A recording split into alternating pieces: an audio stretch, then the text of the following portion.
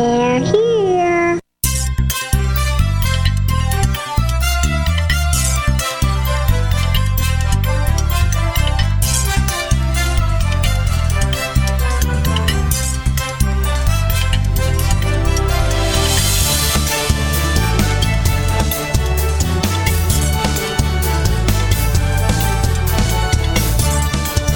Welcome to the Tech Night Owl Live, the show for PC users who can handle the truth. And now, here's your host, Gene Steinberg. This week on the Tech Night Owl Live, we're going to be featuring John Martellaro, returning from the Mac Observer, with a big update on Apple and other subjects. A little bit later, we'll hear an encore presentation with Jason Glassberg, the co-founder of Kasaba Security. All this and much, much more on the Tech Night Owl Live. Why is John Martellaro laughing? Well, before we got connected, I was going to ask him something else, but then he said, "Don't you love Skype 8?" And I was about to say things you cannot say on commercial radio. So I'll leave that where it is. You obviously do not love Skype 8, poor person. Yes. It works fine. Technically, it's okay. I think the settings are a little bit too hard to find. The layout is not very Mac-like. The sidebar for text messages seems to be kind of awkward. The fancy pale pastel colors are kind of weird. It just doesn't seem to be very Mac-like in its design, which is probably intentional. I mean, it's a Microsoft product. What I don't like about Skype 8, in addition to everything you mentioned, which I agree with, what I don't like about Skype 8 is the fact that if you want to add somebody on a phone line, and when you already have a group connection started with a Skype to Skype connection, it won't dial out.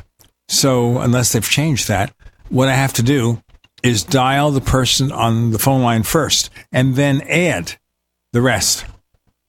Now, that may be just me. A lot of things are just me. That's what people tell me.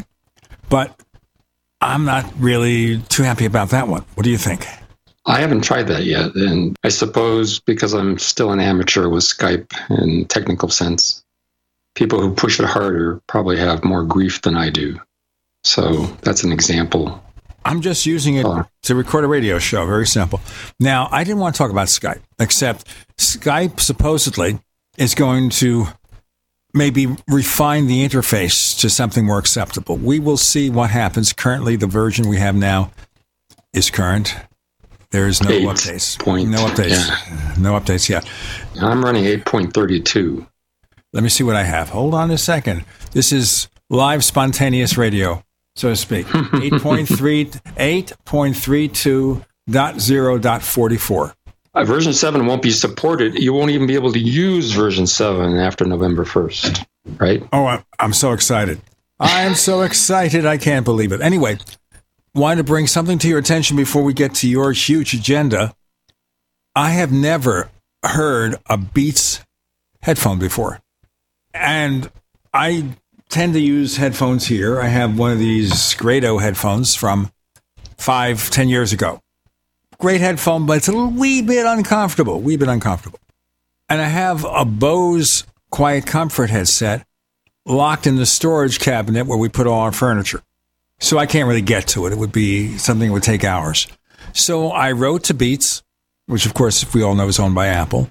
And I said, they have a new Studio 3 Skyline series with fancy colors, wireless, with, of course, the noise-canceling feature. And I said, how about this? And they said, sure. So I got it today. For podcasting? Well, yeah, just for general listening. I've been told by Dave Hamilton at Mac Observer that you really ought to stay with a wire when you're podcasting to avoid any latency issues.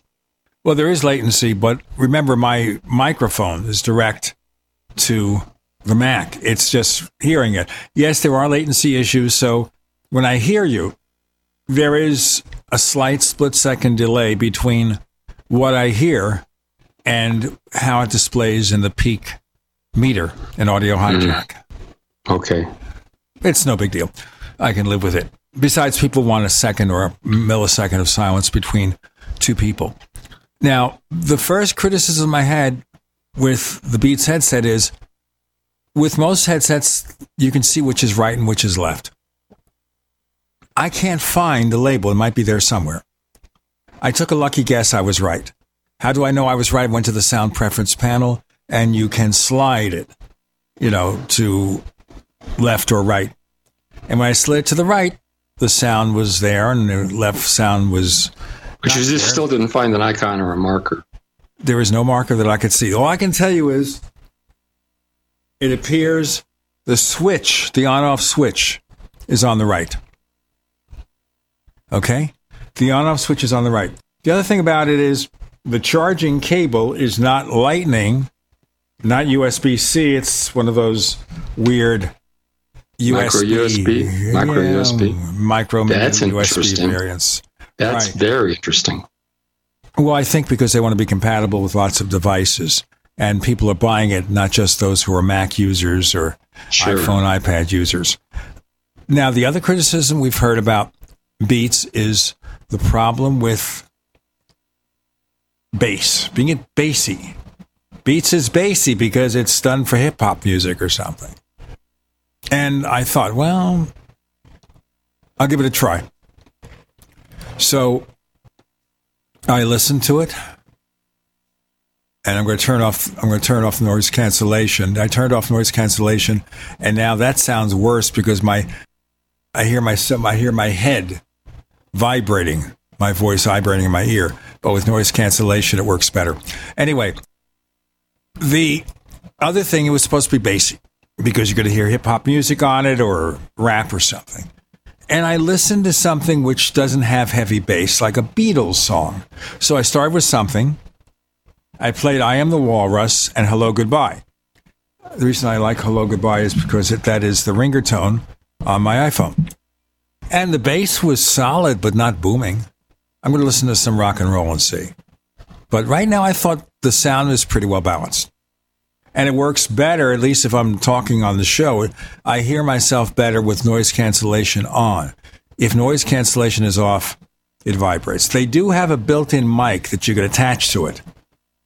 And also have a wired connection. They have remote controls and everything. I didn't care about that.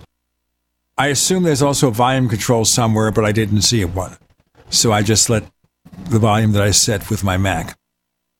I just think here that it is strange that this is the only headphone I've ever used. Remember, I come out of radio from 50 years ago or something like that.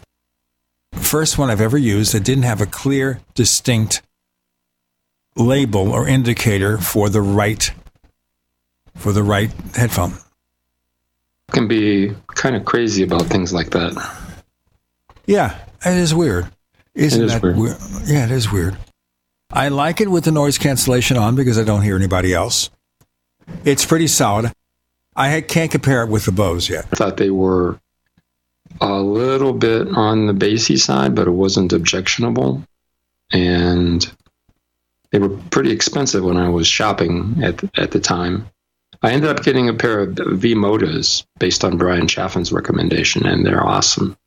Comfortable, well-balanced. How long ago was this? I think it was last Christmas. Oh, okay. These just came out, so I don't know if there's even a review on them yet. I'm taking a look right now. The customer rating is 3.5 stars. That's on Apple's site. Okay? Then they launched October 16th. So I guess there hasn't been enough time for people to review it. They sell for $349.99. It is. It's no cheap thing. It's slightly more expensive than the Grado headphones I had. I can't find anything yet in terms of a real review. Can those of us who are podcasters and not professional audio people, I mean, we're professional audio people, but I mean really professional, radio station class musicians, can you tell the difference enough to justify that price? We'll find out in our next segment with John Martellaro of Mac Observer. I'm Gene Steinberg. You're in the Tech Night Owl Live.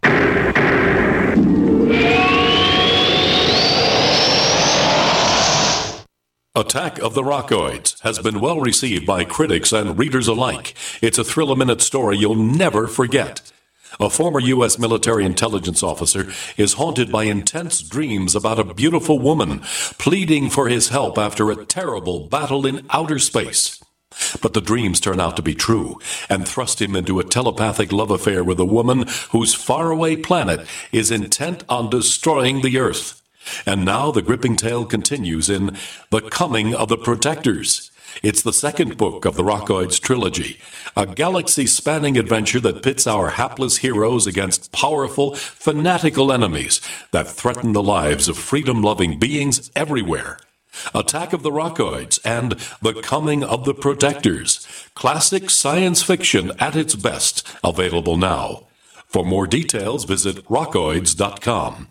That's ROCKOIDS.com.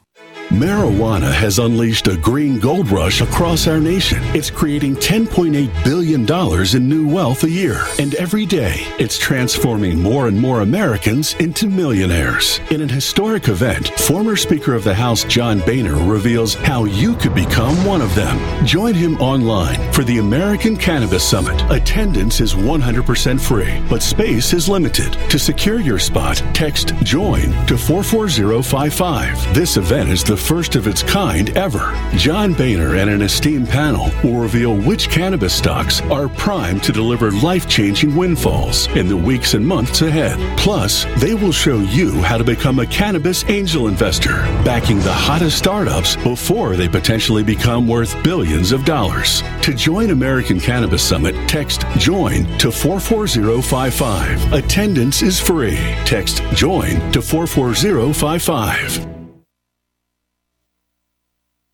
Are you afraid to go to the mailbox because of letter after letter from the IRS? Are they stacking on more and more penalties and interest? By now, you know the problem won't go away on its own. Don't let the IRS chase you to your grave with penalties and interest and liens and levies. You need real help now. I'm Dan Pilla. I wrote the book on tax debt settlement, and I help thousands of people solve tax problems they thought couldn't be solved. I can help you too. Call 800-34-NO-TAX or go to my website, danpilla.com. That's danpilla.com. danpilla.com.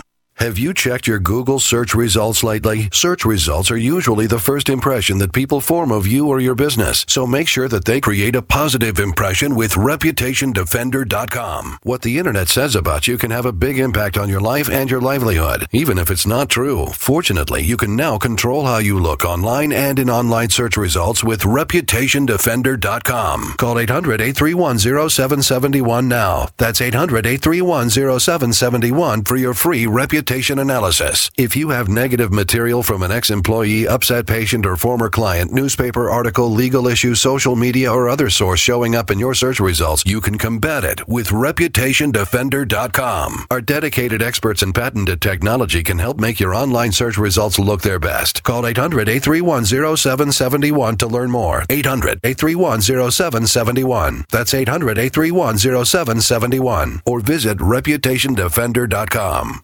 Water is the single most important thing your body needs, so you want to be sure it's the best for you and your family. Since 2005, thousands have depended on Berkey purified water. The Berkey Guy provides the lowest priced filtration systems in every size. For incredibly delicious water now and in an emergency, get to GoBerkey.com or call 877-886-3653.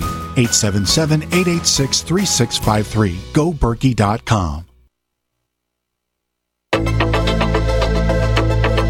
We'd like to hear from you.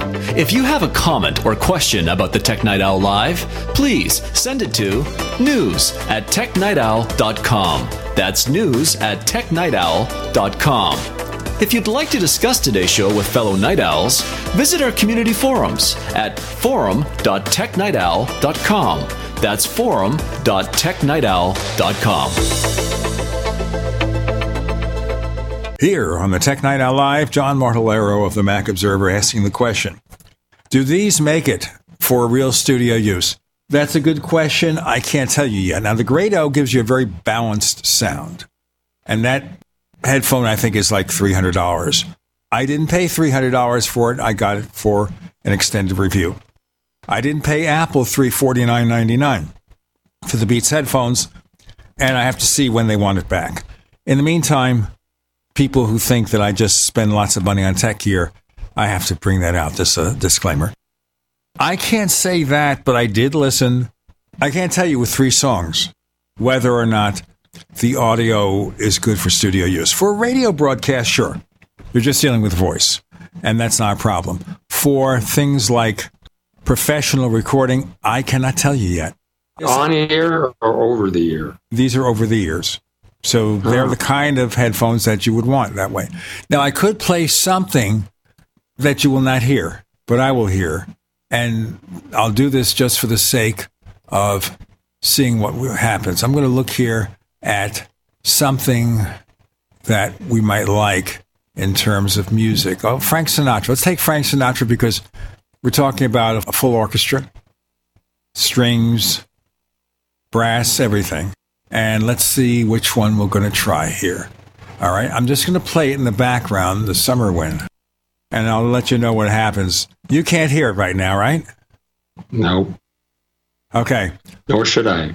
No, you should not hear it. But I'm not going to try to sing like Frank Sinatra, by the way.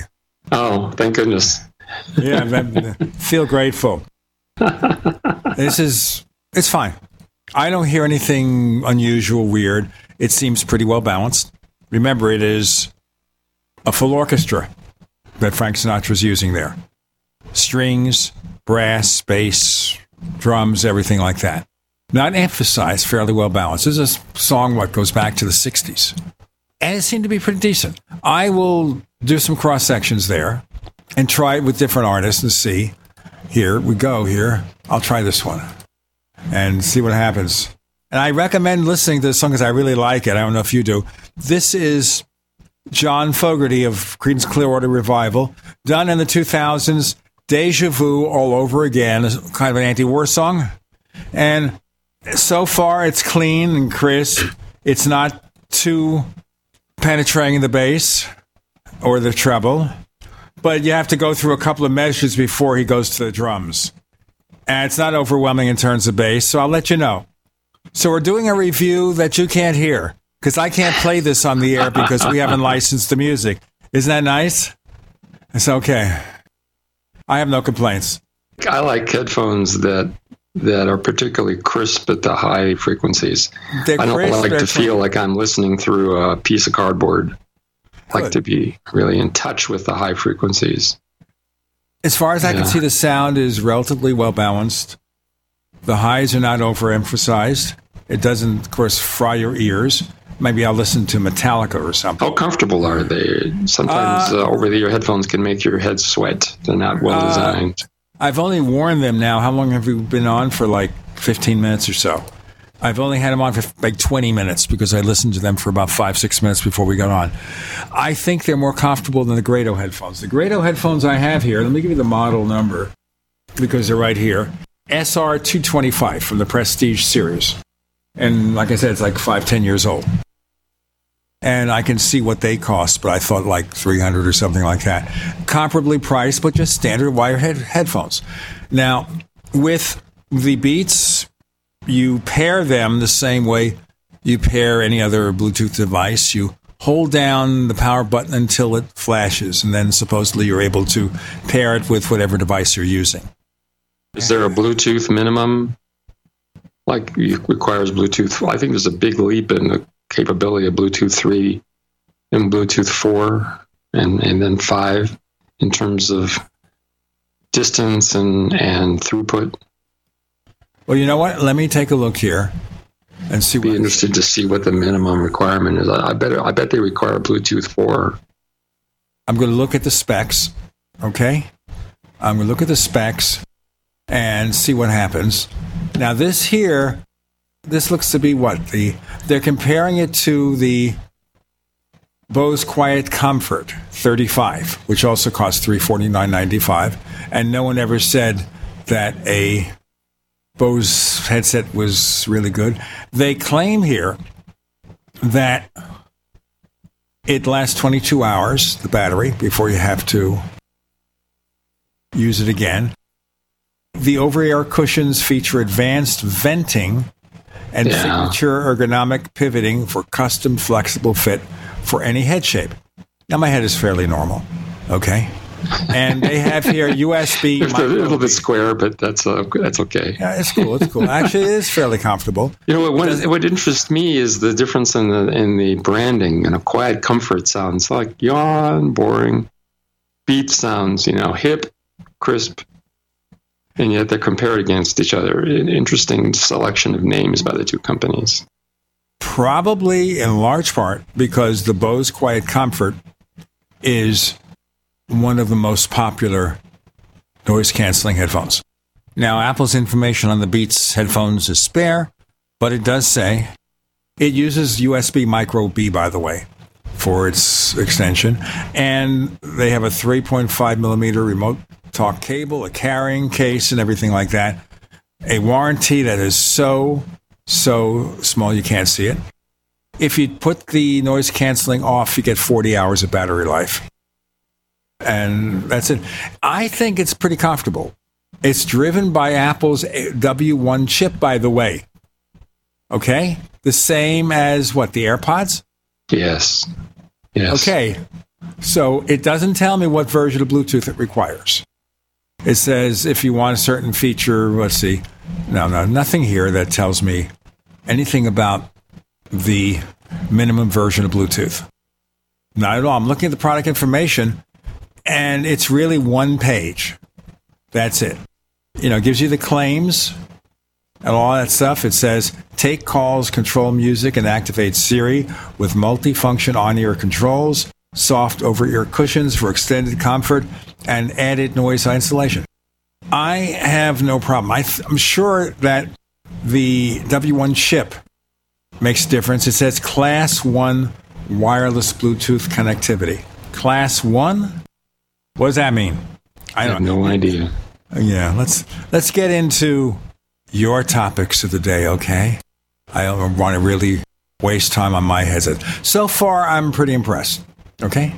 I wanted to get into number 2, actually number 1B. The 3 things you like and the 1 thing you really hate about your Apple Watch Series 4. I do not have an Apple Watch Series 4 with which to compare it, okay, folks? So it's quite possible there are things here that I would disagree with if I had the device. John Martellero from MacObserver.com is with us. I'm Gene Steinberg. You're in the Tech Night Owl Live.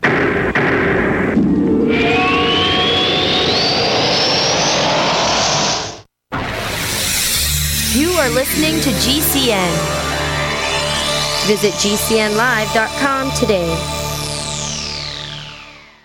Most of you know that heart disease is the #1 silent killer in the U.S. What if I told you for just $54.95 a month you could fight against heart disease naturally? At Heart and Body Extract, we've been helping thousands of people get back to a healthier heart. Don't just take my word for it. Check out all of the success stories at hbextract.com. Or to order, call 866-295-5305. That's 866-295-5305. hbextract.com. Don't risk it when you can take charge of it. The United States of Empire is a book that claims the United States is the empire of the world. George Washington had warned us against foreign wars. The United States of Empire shows that World Wars I and II left England broken. Its former colony, the U.S., had to save the empire. Was there ever a vote? Who do we fight for? The deep state began with World War I. The United States of Empire by James Dunn. Available at Amazon Books.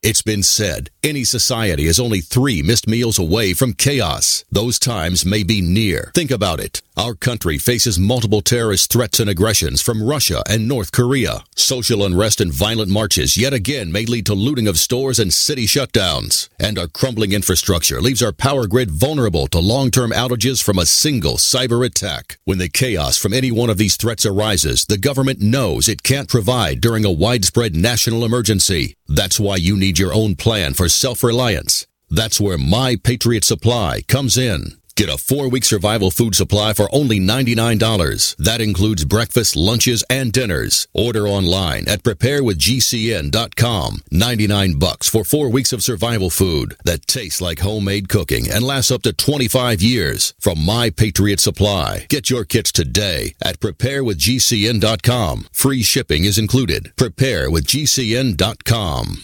Warning. If you're drowning in debt you can't afford, do not let the credit card companies trick you into thinking that you have to pay it all back, because you don't. What the credit card companies don't want you to know is that there's actually a way to get debt-free without paying off your entire debt or going bankrupt. If you have $5,000 or more in credit card debt, you now have the right to let us settle that debt for a fraction of what you owe. For free information, call Credit Associates now. 1-800-959-5759. We'll even show you how much money you could save. If you can't afford to pay off all your debt, do not let the credit card companies trick you into thinking that you have to. Call Credit Associates now for free information on how to get debt-free faster than you ever thought possible without debt consolidation or bankruptcy. We depend on your success and offer a guarantee, so there's no risk. For free information, call now. 1-800-959-5759. That's 1-800-959-5759. 1-800-959-5759. Hello, I'm Mike Lindell, the inventor of MyPillow, and like all of you out there, I had problems sleeping. Pillows would go flat, I would flip-flop all night long, I would wake up with a sore neck, maybe a headache, or feel like I needed a nap even though I slept 8 hours. When I invented MyPillow, I wanted it to where you could move the patented fill to give you the exact support you need as an individual, regardless of sleep position. MyPillow will get you into that deep REM sleep faster, and you will stay there longer. It's not about how much time we spend in bed, it's about how much of that quality sleep we get. I do all of my own manufacturing right here in the United States. I have a 10-year warranty. You can wash and dry my pillow, and I give you a 60-day money-back guarantee, so you have nothing to lose. And here's my best offer ever. You can buy one of my pillows and get one absolutely free. Go to mypillow.com or call 800-870-0305 and use promo code GCN. That's mypillow.com or 800-870-0305 with promo code GCN.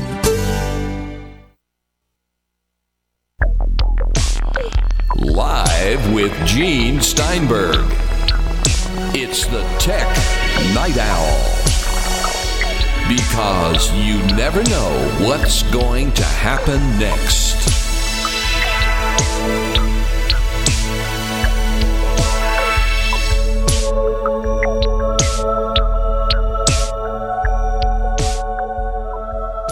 Here on the Tech Night Owl Live, after close to half an hour, the Beats headphones, the Studio 3 wireless Skyline collection with all the fancy colors. It comes in colors, like the Rolling Stones say. It seems to be working okay. It's comfortable enough. So tell me here, first of all, let's look at the negative first. What don't you like about the Apple Watch Series 4? Not much. I finished the article with something that irritates me and has irritated me since I got my first Series 0 watch in May of 2015, and that is that it's very difficult to bring up hours, minutes, and seconds on a watch that costs hundreds and hundreds of dollars. There is one face, the Activity Digital face, that has it, and that's the way it's been through watchOS 1, 2, 3, 4, and 5. But on the Apple Watch Series 4, there is one face, the infograph, where you can, in the middle of the display, bring up hours, minutes, and seconds, which is really kind of redundant on an analog display that has a sweep second hand.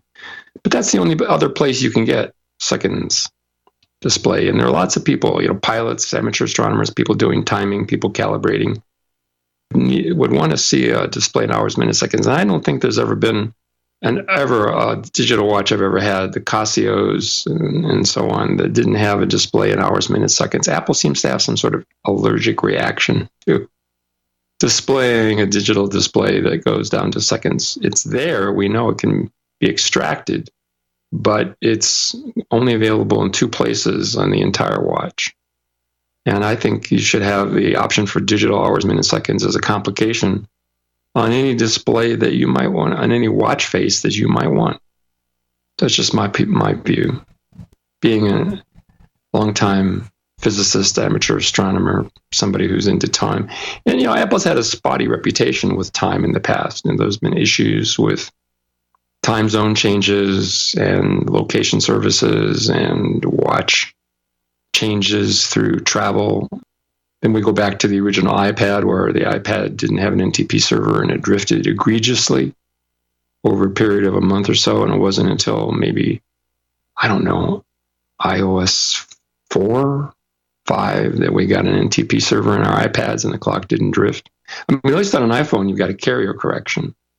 On an iPad without LTE, or without a carrier cell phone radio, you can't get a time correction. So you have to depend on Wi-Fi. There was no NTP server in the early days. That's long since been fixed, but I've complained over the years about this. And I really don't know what Apple's up to on this. I don't know whether there's some sort of formal stylistic distaste for a display that ticks off hours, minutes, and seconds. Maybe it's considered to be busy, but everybody else in the timekeeping world does hours, minutes, seconds. I think Apple should too. The good stuff. Let's hear the good stuff, because we know Apple being Apple, they're going to do strange things. Tell me about the good stuff. It's fast. Well, they've gone from 32 bits in the S1, S2, and S3 to a 64-bit processor, and it really shows during the pairing process.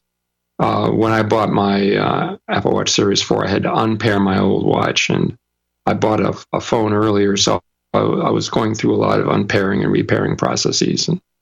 And that Series 0 watch was so slow. It took a better part of an hour for that ticking clock face to work its way around the face to get set up again. And I had some problems repairing my original Series 0 with a new phone, and ended up having to set it up as a new watch, which was a more tedious process. And it's like watching paint dry. It was terrible. This new Apple Watch Series 4 is just a joy in terms of speed. I mean, it doesn't go instantaneously, and it's not as fast as you'd like, but compared to the earlier watches, it's a lot faster.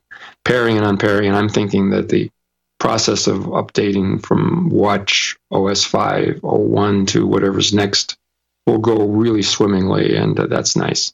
The second thing is the battery. It's a faster processor, 64-bit, and I know my watch battery is new compared to the original Series 0 I had, which is 3.5 years old, and a battery that old is not going to hold its charge. I don't remember that I ever could get into 3:15 in the afternoon and be at 96%, which is where I am right now. So that's the second thing I really liked. And the third thing I like is what Apple advertises heavily in their Watch Series 4, and that is that infograph face. It looks, at first, kind of garish, but it is really cool. And I've got a lot of stuff loaded up on that face that I really like, even though I'm not a big fan of analog time and sweep second hands. I live with it. I can change my watch face in a flash over to the modular display that I use. So I really like the infograph. It's sexy. It's beautiful. It's got a lot of capability for displaying. There isn't a whole lot of room for your calendar entry, but Apple's done a pretty good job of wrapping it around the face, and you don't lose anything by having the calendar entry obliterate the tick marks. Those are the three things I really like about the new Apple Watch Series 4. It's a joy. It's fast, beautiful face. If you upgrade to WatchOS 5 on your Series 3 watch, I don't think you get the infograph. I tried it with my Series 0, and it couldn't display the infograph on an upgrade to WatchOS 5. I do not know about Apple Watch Series 1, 2, 3. I think it's a Series 4 thing to get the infograph. What interested me, of course, is the possibility of the ECG, because I'm an older kind of guy. That's coming. It's not activated yet, right? Right. It requires final FDA approval. Apple will turn it on with a software update. Hopefully sometime before the end of the year, I've heard.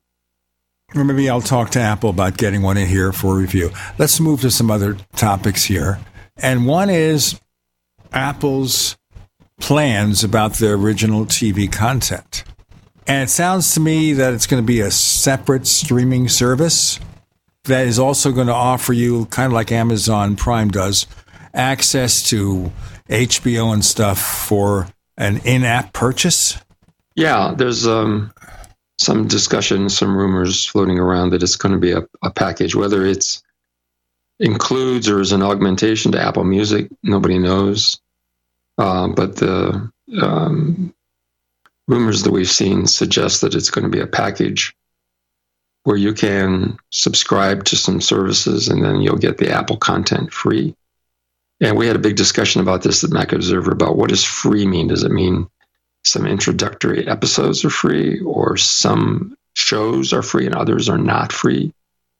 From what I've seen, my thinking is that all of Apple's original TV content is going to be free for starters, which is a big incentive considering how many different streaming services there are. I mean, if you still have cable and you're not yet a cord cutter, and you have, generally a cable bill runs $100 a month, and then you've fallen into Apple Music, there's 10, and then you subscribe to one of the HBOs, and you have Netflix, which, depending on what's the level of service you have, is $10 to $14 a month. And then maybe you have Amazon Prime, and that runs around $10 a month. So for Apple to break into this business with another $10 or $15 a month nickel and diming of the customer, it's going to be a hard sell. And they've got terrific content, it appears, a lot of good stuff in the offering. And so I think the trick is to get that quality content in front of customers, let them digest it for quite a while, free. And maybe my thinking is, and nobody on the TMO staff agrees with me on this, but my thinking is that after about a year of free content where people have been through complete series and are really happy, and they've got a set of shows that they love, and they're looking forward to the second season of a show, and they've discovered the quality and the richness of the content, then it'll be time to say, okay, now if you want to continue on after a year, it's $10 a month, which seems really fair and seems like a really good way to break into the market. Aha, a loss leader. We got more to come. With John Martellaro, I'm Gene Steinberger in the Tech Night Owl Live.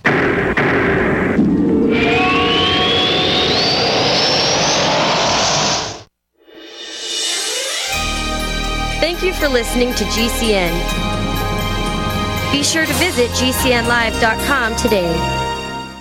Do you need a website? Well, you can get a great deal on hosting services with Namecheap's legendary coupon code. They're offering substantial hosting discounts on shared hosting, business hosting, VPS hosting, reseller hosting, and even dedicated servers. Namecheap is preferred by millions. It's backed by a money-back guarantee. Use the coupon code LEGENDARY to cash in on the special deal at Namecheap.com, Namecheap.com. First came Attack of the Rockoids, and it was a critically acclaimed success. And now there's The Coming of the Protectors. A former military intelligence man is contacted by a space woman in a dream that turns out to be a nightmare because evil forces on her distant planet are planning to conquer the Earth. This is gripping science fiction of the classic kind. Attack of the Rockoids and The Coming of the Protectors. Find out more at rockoids.com. That's Rockoids, ROCKOIDS.com. This is Fred. Hi, I'm Fred. Fred's a repeater. I tend to repeat. Fred has a business. I do have a business. And a problem. Fred repeats the same tired advertising over and over, and now it doesn't work. Over and over. But Fred is about to see a vision. I'm seeing a vision. Advertising on the Genesis Communications Network is the smart way for Fred to reach his potential customers with the most affordable national advertising rates, period. Get started today with GCN, the Genesis Communications Network. Just email advertise@gcnlive.com. This is George Norrie from Coast to Coast AM and History Channel's Ancient Aliens. We promote the amazing energy, nutrition, and skincare products from Jeunesse and invite you to try them today by visiting GCNlife.com. Jeunesse products are designed by leading doctors in their field with natural ingredients and even stem cell technology. These products help your body perform and look better. Jeunesse products have a 30-day money-back guarantee. Shop Jeunesse at GCNlife.com. That's GCNlife.com. I'm David Hall, founder of Diamond Gusset, where we're proud of our 100% grown and sewn American-made jeans. Whether you're out for dinner, working on the farm, or on the road, Diamond Gusset Jeans offers a full spectrum of styles and sizes for any occasion. To find yours, visit gusset.com. That's GUSSET.com. Our loyal customers enable us to continue sponsoring Liberty media outlets like the one you're listening to. In Liberty, David Hall, Diamond Gusset Jean Company. Pain in my neck, back, and shoulders has really gotten worse. Relief for body pain is here with Sunny Bay heating pads. Well, the last thing I want is to take another pill, so what's so good about Sunny Bay heating pads? Sunny Bay heating pads, made by Biomed DB Design right here in the USA, come in all sizes. Our extra large microwavable heating pad for back pain is designed to be large enough to cover your entire back. It's also perfect to wrap around your legs, knees, or shoulder and neck. But I need to know they're good quality. Of course, Sunny Bay heating pads and pillows are often an Amazon choice, and it's easy and most affordable when you purchase your Sunny Bay heating pads right from our website, sunshinepillows.com, or call us 253-678-1361. Hey, a Sunny Bay heating pad would make a great gift, right? Yes, and they start at just $19.99 and free shipping is available. So call 253-678-1361 or shop for your Sunny Bay heating pad at sunshinepillows.com. By now you know that wireless technology like cell phones do in fact pose dangers to the health and privacy of everyone. Blockit Pocket's wide range of products are unmatched in providing the protection you deserve. No scare tactics, just common sense. BlockitPocket.com offers quality American-made options to alleviate and eliminate these invisible dangers. Learn more at BlockitPocket.com or call 888-315-9618. BlockitPocket.com, enhancing health and privacy.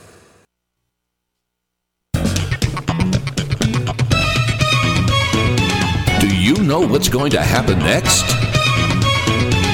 Well, here's the Tech Night Owl. Live with Gene Steinberg.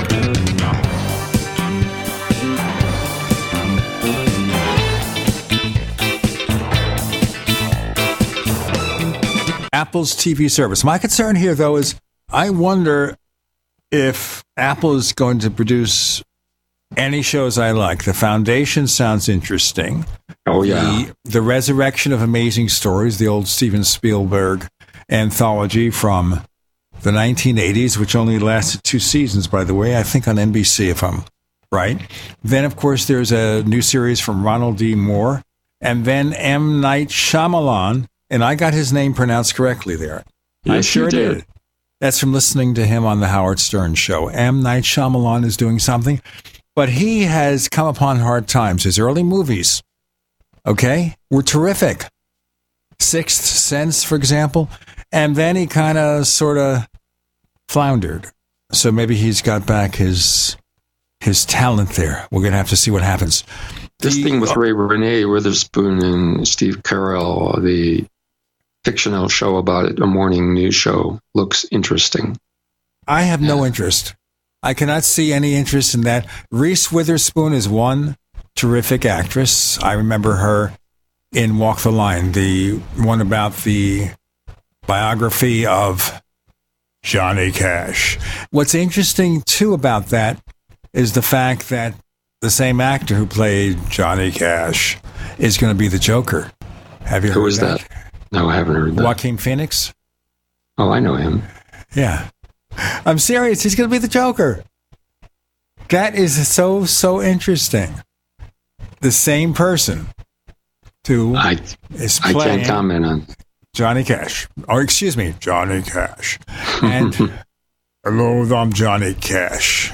Well, one thing we haven't discussed so far is the values of Apple and how they've intentionally, apparently, steered away from material that is a bit over the top in terms of sex and violence, and are focusing on the quality of the content from an entertainment standpoint.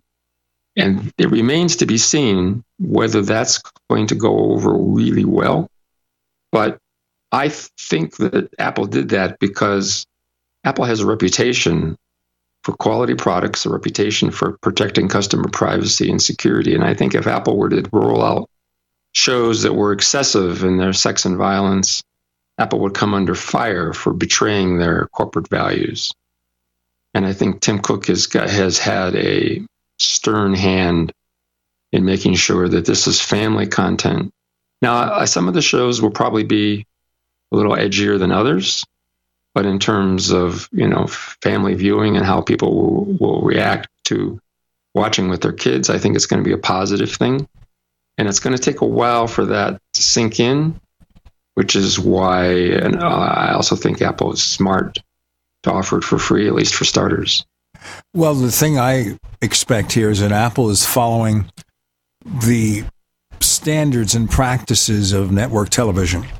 Now, maybe they'll be a little edgier, such as like USA Network, where they can occasionally throw in a 4-letter word or a little edgier content. Somewhere between those. You mean like on Suits? Like on Suits, for example. I don't like Suits since there are two main stars left. One becoming a future queen or princess, and the other going on to other stuff. Meghan Markle, Patrick Adams, and Meghan Markle left. Right. Meghan Markle is expecting. Okay. Yes. Good. Congratulations. But I think they did a wonderful job of carrying on in season 7 without those two. I watched season 7 with joy. Well, Patrick J. Adams is also a photographer. I wonder if he's going to do anything like that. But I'm going to see what he's doing here. Patrick J. Adams. Got to look at his IMDb filmography and see what he went on to do. Yeah, here we go. I'm looking at it right now. And he is 37. He was born 5 years before my son. He's in a movie called Clara as Dr. Isaac Bruno. An obsessive astronomer and a curious artist form an unlikely bond which leads to a profound scientific discovery. Oh, cool. And the co-star is his wife, Troyan Belisario, who is the daughter of the creator of NCIS. Oh, I didn't know that. And the step-sister of one of the stars of NCIS. So now we know all those things. And they both, it's interesting, at the wedding, Meghan Markle invited everybody from Suits. I saw the videos of that. They were all waving at the camera during the wedding. Oh, they were all there. Yeah. Louis Litt. What's his name? What's his real name? Yeah. I'm going to look that up right now. The key here is that they must have had a pretty friendly. Oh, after years and years, you get to be a family. Working together to be able to have something like that. Because the TMO group is a family too, Sure. Rick Hoffman is the actor. Hoffman, yeah. Rick Hoffman. And he is also a really, really good character actor.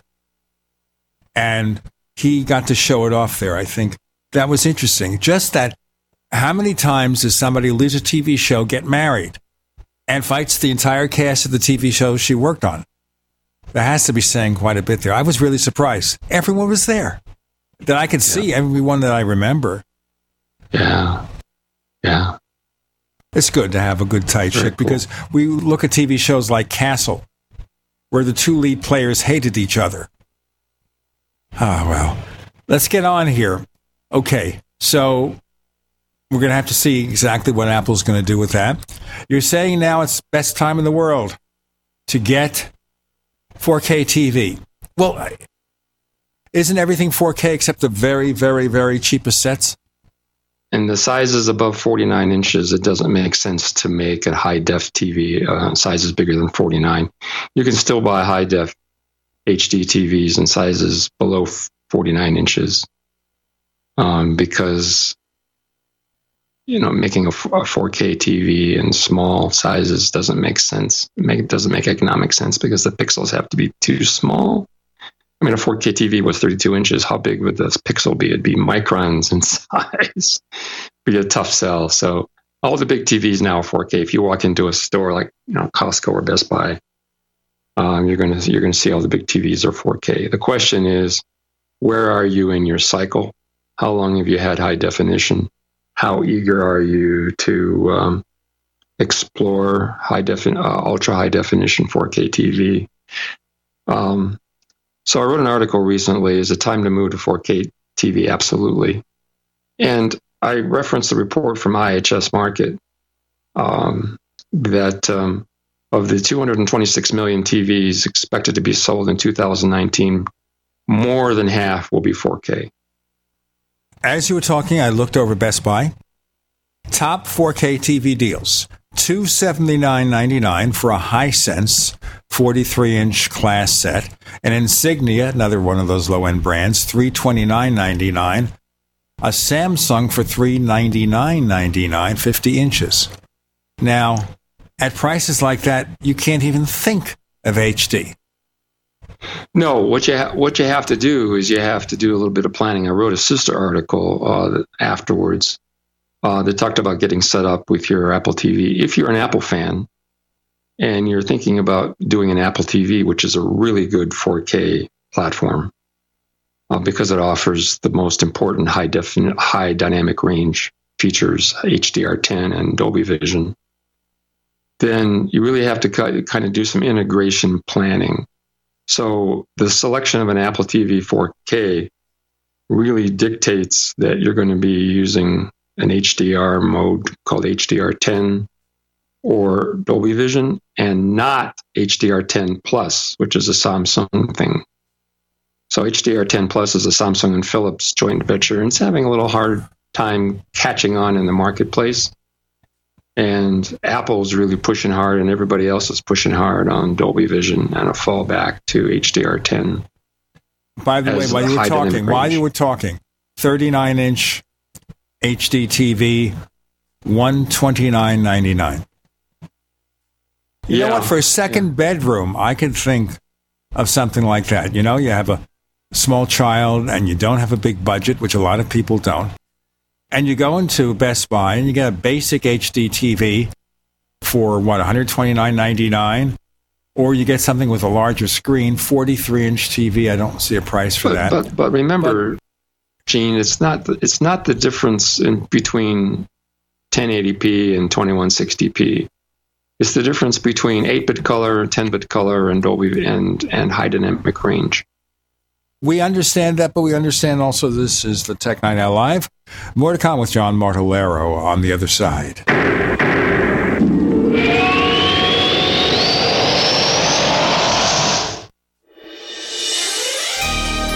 Thank you for listening to GCN. Be sure to visit GCNlive.com today. Attack of the Rockoids has been well received by critics and readers alike. It's a thrill-a-minute story you'll never forget. A former U.S. military intelligence officer is haunted by intense dreams about a beautiful woman pleading for his help after a terrible battle in outer space. But the dreams turn out to be true and thrust him into a telepathic love affair with a woman whose faraway planet is intent on destroying the Earth. And now the gripping tale continues in The Coming of the Protectors. It's the second book of the Rockoids trilogy, a galaxy-spanning adventure that pits our hapless heroes against powerful, fanatical enemies that threaten the lives of freedom-loving beings everywhere. Attack of the Rockoids and The Coming of the Protectors. Classic science fiction at its best, available now. For more details, visit rockoids.com. That's ROCKOIDS.com. Hunters, anglers, campers, and survivalists. Get back to nature. Expand your horizons with the highest quality, most versatile, unique slingshots and sling bows on the market at slingbow.com. Slingbow products are compact and models start from just $17.98. They're perfect for your bug out bag or storing in your vehicle. Give yourself and your loved ones the excitement and tradition of Slingbow, a new frontier in archery and truly modern twist on this primitive survival tool. Feel the thrill only at slingbow.com. Bacon lovers, we ship free. Try our amazing bacon. No refrigeration required. Proprietary value-added packaging provides 10 years shelf life and protects the leanest, thickest, center-cut, fully cooked bacon in America today. Ready to eat right from the pouch or warm and serve. Savory and delicious. Wholesale price for your everyday use. Order today at readytoeatbacon.com. readytoeatbacon.com. Welcome back to the Tech Night Owl Live, where you never know what's going to happen next. And now, here's Gene Steinberg.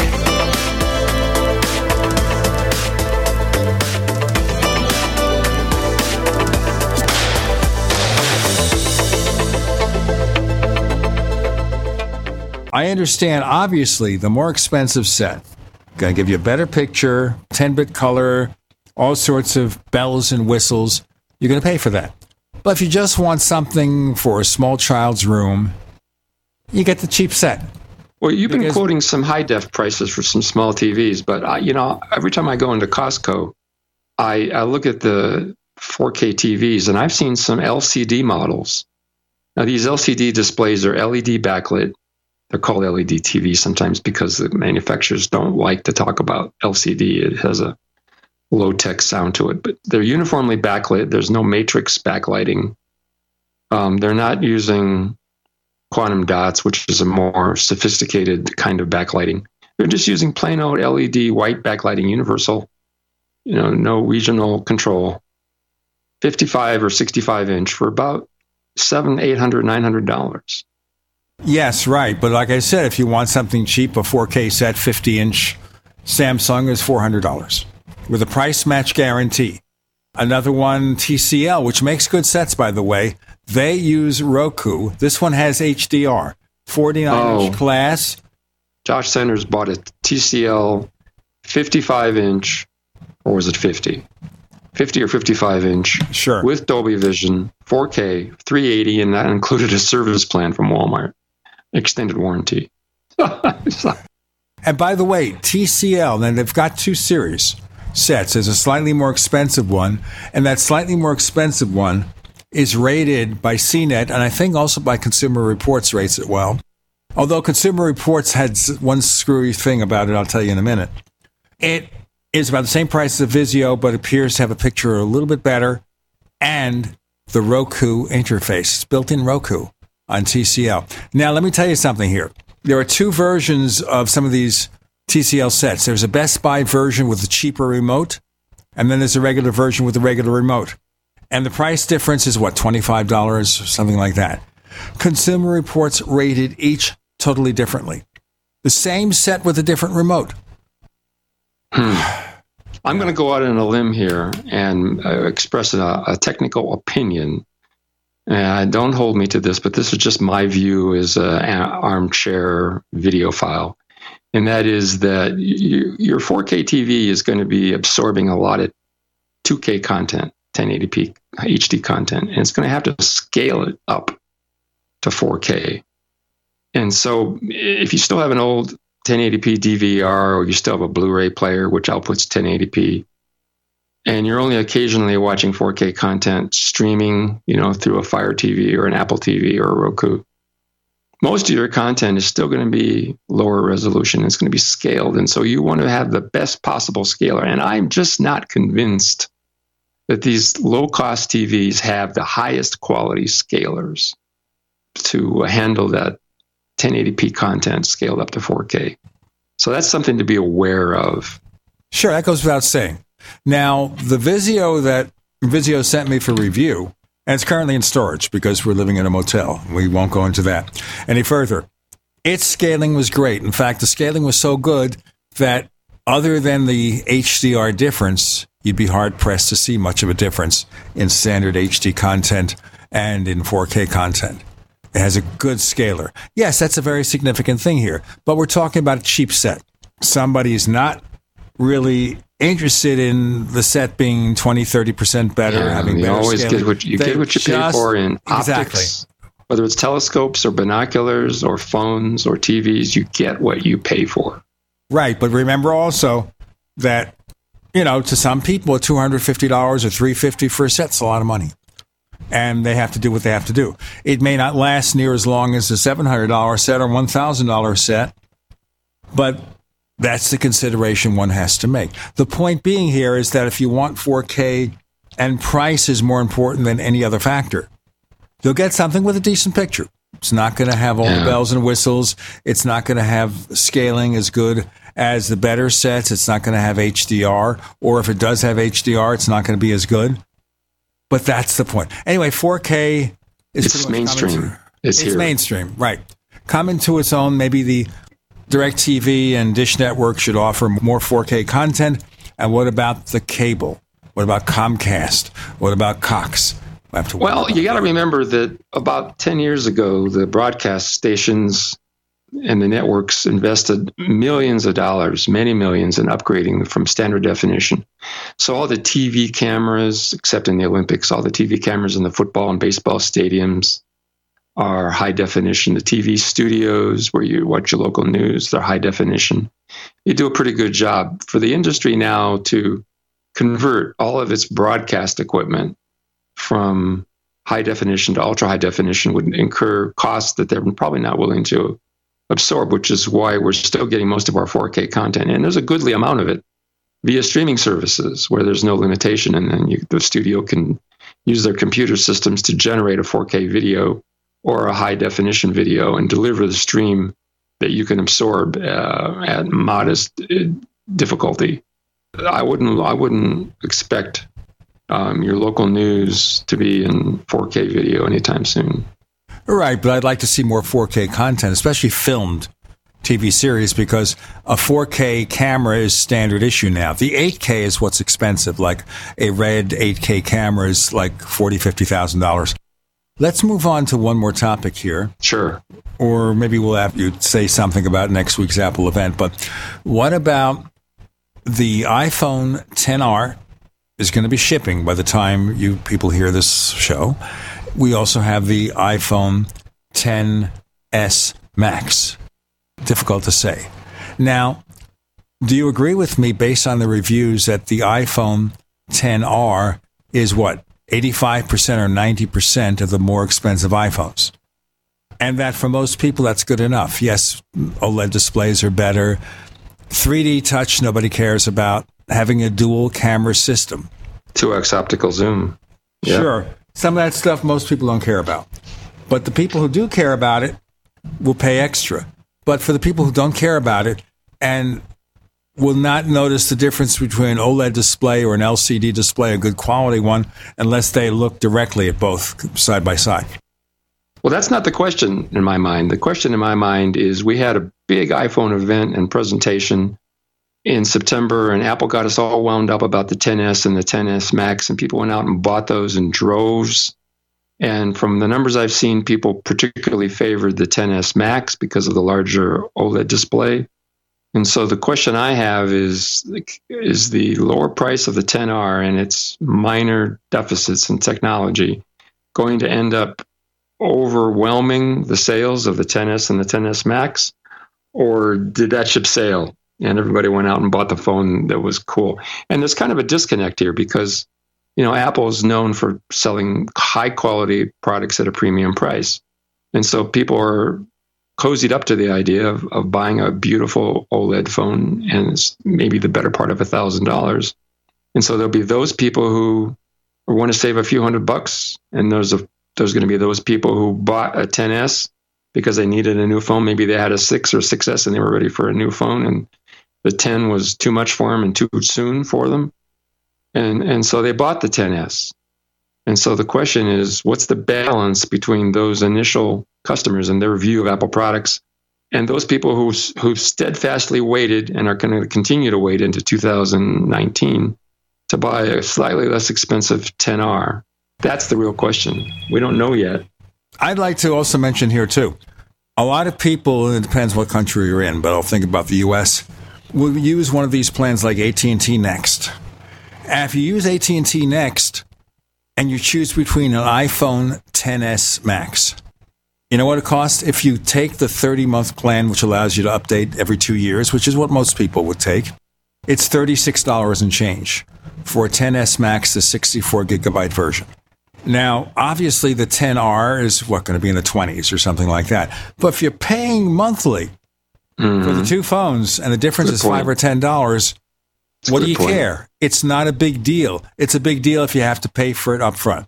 Up front, we have another segment with John Martellero of the Mac Observer. I'm Gene Steinberg. You're in the Tech Night Owl Live.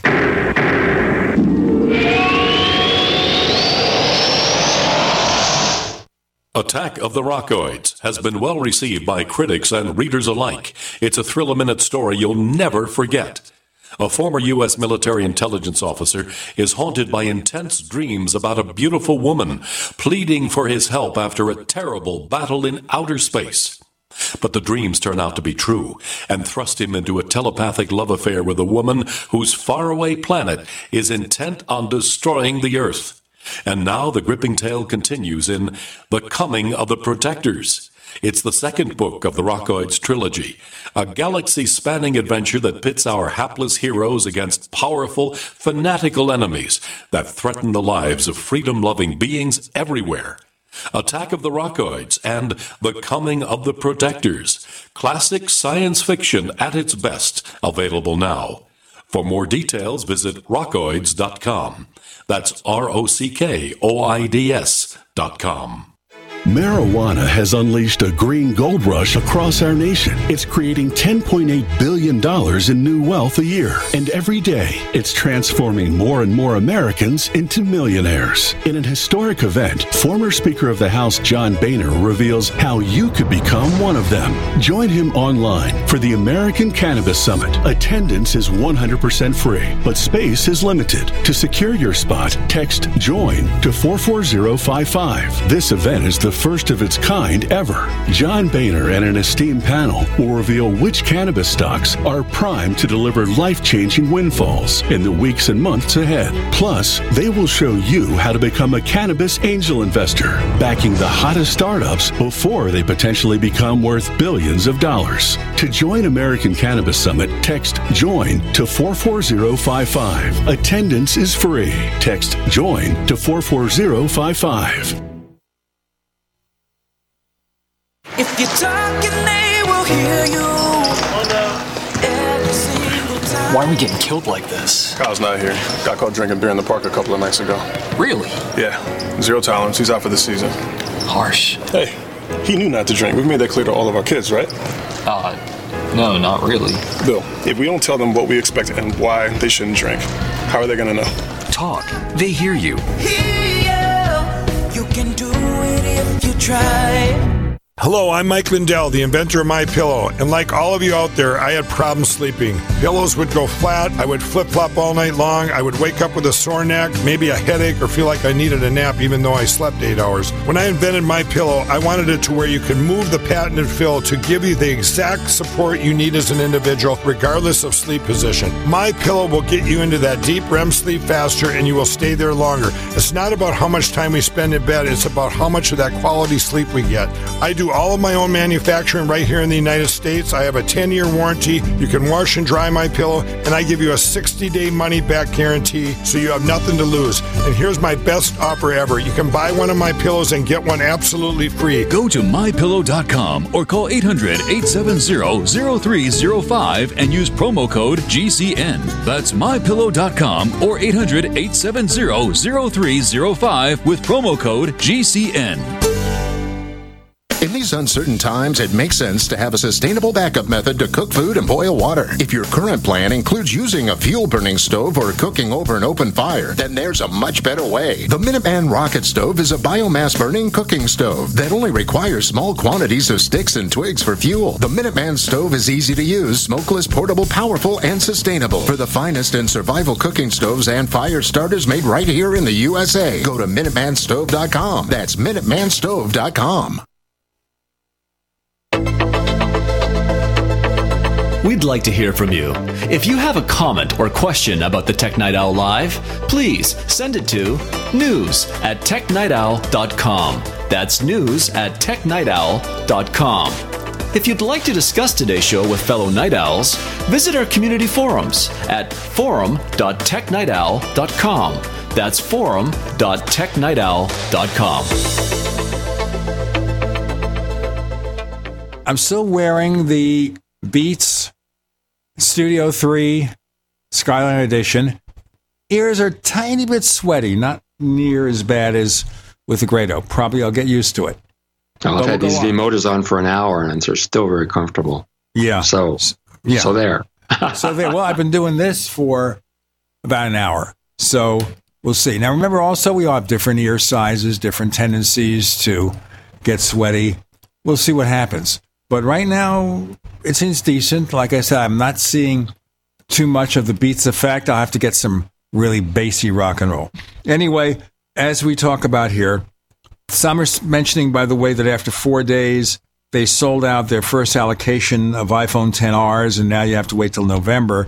We don't know how many Apple had when these things went on sale. Production problem.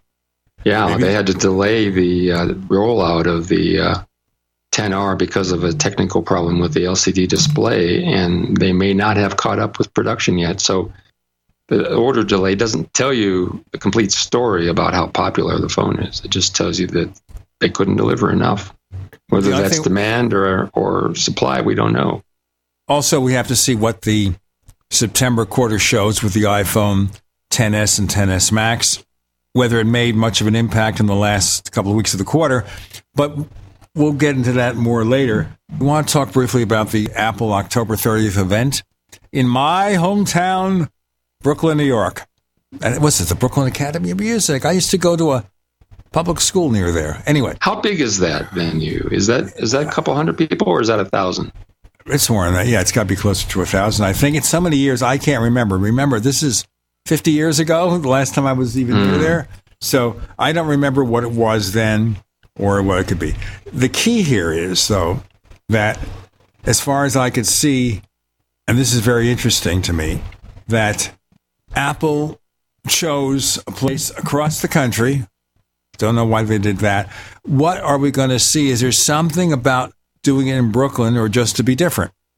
Now, the other issue, of course, is what are we going to see? They're talking about it's not just to be different. It's done. New York is a center for media, creativity, design, dance, music. There's definitely going to be a creativity focus there with the iPad Pro and Photoshop for iOS and a pencil, new Pencil 2, maybe new AirPods. Definitely going to be a creativity angle to this. What about new Macs? Well, new Macs don't need much of an introduction. I assume they can be done with a press release like they were with the 2018 MacBook Pro. Yeah, but the scuttlebutt this morning was that we will see some new Macs. Apparently, there's some model numbers that have been leaked from Asia. Right, 4 new model numbers. Now, one could be a brand new Mac Mini, and the Mac Mini may not be so mini this time out. I don't think so. If they follow the logic about the mini workstation from HP and do something that could be updated with more power, it'll be maybe a wee bit larger. It's going to be the mythical mid-range Mac Mini Tower. Yep. That I'm with you, 100%. Talked about. Right. That's the one that we were all speculating about years ago. This is the one where those who want to get just a home media system or another computer, it'll have a cheap version, maybe $599. Don't think it's going to be $499 anymore. Mm-hmm. But you will be able to option it up to well over $3,000 or $4,000 and get something that will be equivalent to a pretty well-equipped iMac.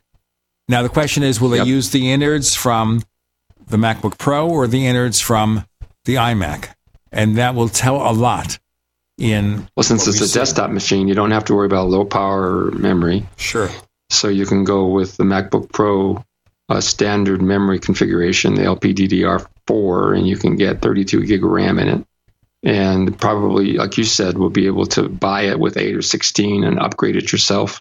So it's going to have an i7. It's going to have 32 gig of RAM. It's going to have a terabyte SSD at your option. It's going to be like as you said, a MacBook Pro in a little headless tower. I doubt the low end of $599 either. I think it's more going to be $799 for starters. Okay. Will there be a new MacBook that combines the existing MacBook with the MacBook Air, therefore being not as thin, cheaper, maybe $999 or $1,099 with a Retina display? I know we should know, but it's a mystery. We have no clue whether the MacBook Air is going to be discontinued or modified or jiggered to become a MacBook Air 2 for education, or whether there's going to be a change to the basic low-end MacBook at lower cost. By now, we should have some sort of rumor or leak about that, but nobody knows, not that I've seen. We don't have a lot of information yet on what we're going to get out of the next Macs, other than new model numbers, model designations. We know very little about them, and the rumors are very, very general. And that's very interesting. Well, my wife is an educator, and her perception over the last few years has been that The MacBook Airs are slowly disappearing from the school, and her students are showing up with mostly inexpensive PC notebooks that kind of get by. A MacBook Air at $999 plus a little bit of augmentation is just a lot of money for a college student to pay for. And the question in my mind is, if Apple tries to come out with what they call a low-cost notebook, some sort of MacBook Air 2 for $799, it still may not be able to compete with these low-cost Chromebooks and PC notebooks that are available in the $300-$400 range. And bear in mind also, there is an educational discount.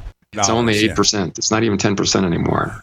It's less. Okay, it's 8%? 8. What about the school system wants to buy 10,000? They must give them a special price, right? Yeah, well, who could afford that? But yeah, I imagine if a school system wanted to do that, they could get better than 8% discount, but I haven't heard of any of those lately. Well, we're going to have to see what happens on the 30th of October. But the thing is, it's going to be really exciting because, it's been kind of a slow year. We had the new iPads for education come out in, May, and then we had WWDC come and go, and there was a bit of a delay, and then we got the new MacBook Pros, the 13 and 15 with Coffee Lake. And then we got the new phones, so it's been a kind of a slow year. But this event on October 30th is looking to be just packed with new stuff for the holidays. I'm really excited. Do you think there's going to be an update to the iMac Pro, or does Intel even have newer versions of the Xeon Ws? I have heard about a Xeon W3175X with 28 cores that can address 512 gigabytes of RAM. And it costs $10,000. I don't know whether Apple will use it or not. They might use it for the Mac Pro. That might be the chip they use for the Mac Pro. I'm kind of thinking we have a couple of seconds here. I'll be fast. There may be a 2-minute demonstration of the next Mac Pro. Take it or leave it. John, tell our listeners where we can find more of your stuff. I'm senior editor at the Mac Observer, www.macobserver.com. John Martellaro, thanks for joining us on the Tech Night Owl Live.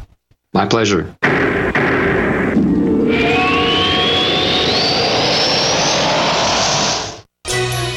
Thank you for listening to GCN.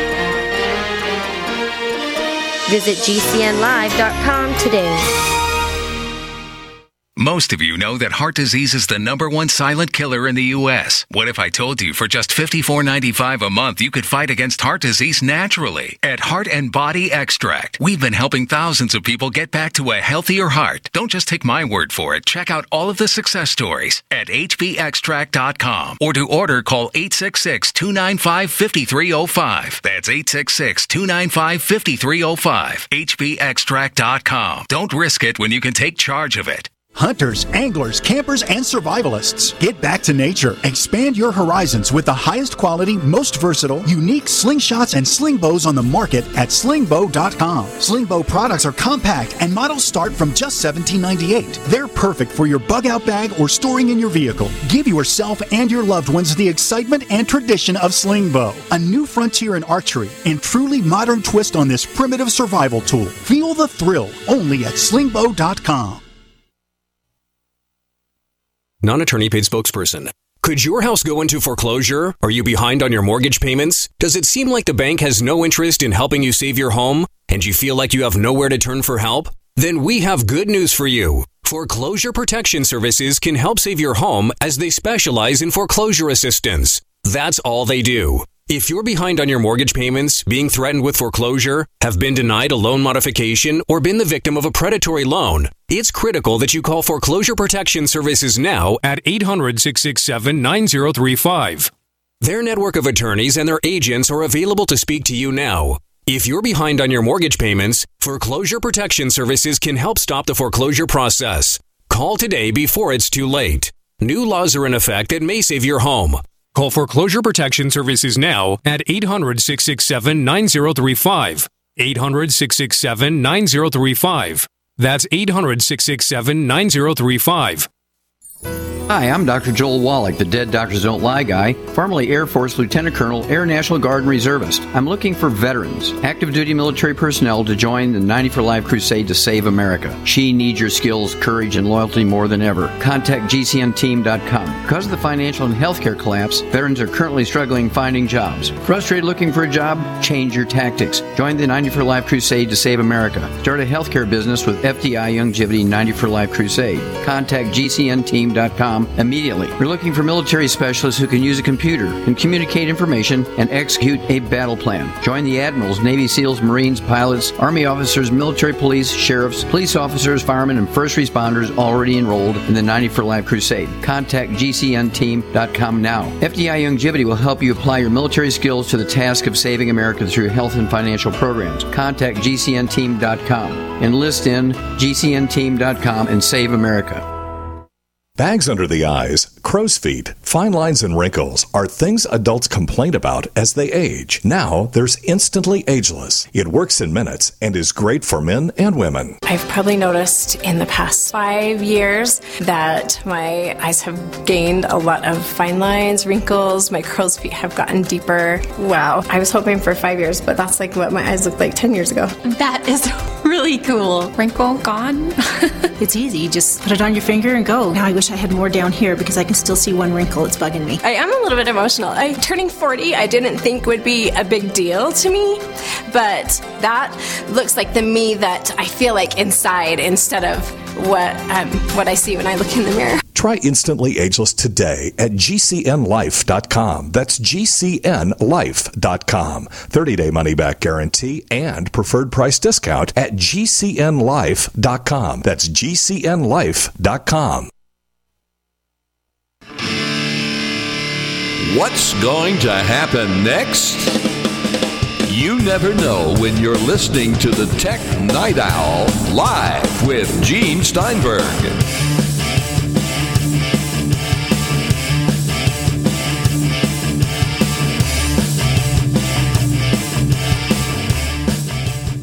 We're talking to Jason Glassberg, co-founder of Gasapa Security, and the topic numero uno here is all about the voting systems in the U.S., especially when we consider the Helsinki summit with Putin and Trump, and I won't mention the cover, the front page of the New York Daily News on Friday morning. Did you see that? Caught that one. Yeah, well, it's been interesting to see the reaction has been pretty negative, pretty much across the board. And, honestly, rightfully so. It was not a shining moment. Right, and every day there's another explanation. Oh, yeah, well, of course I accept intelligence's briefing, but it could have been other people. There are a lot of other people.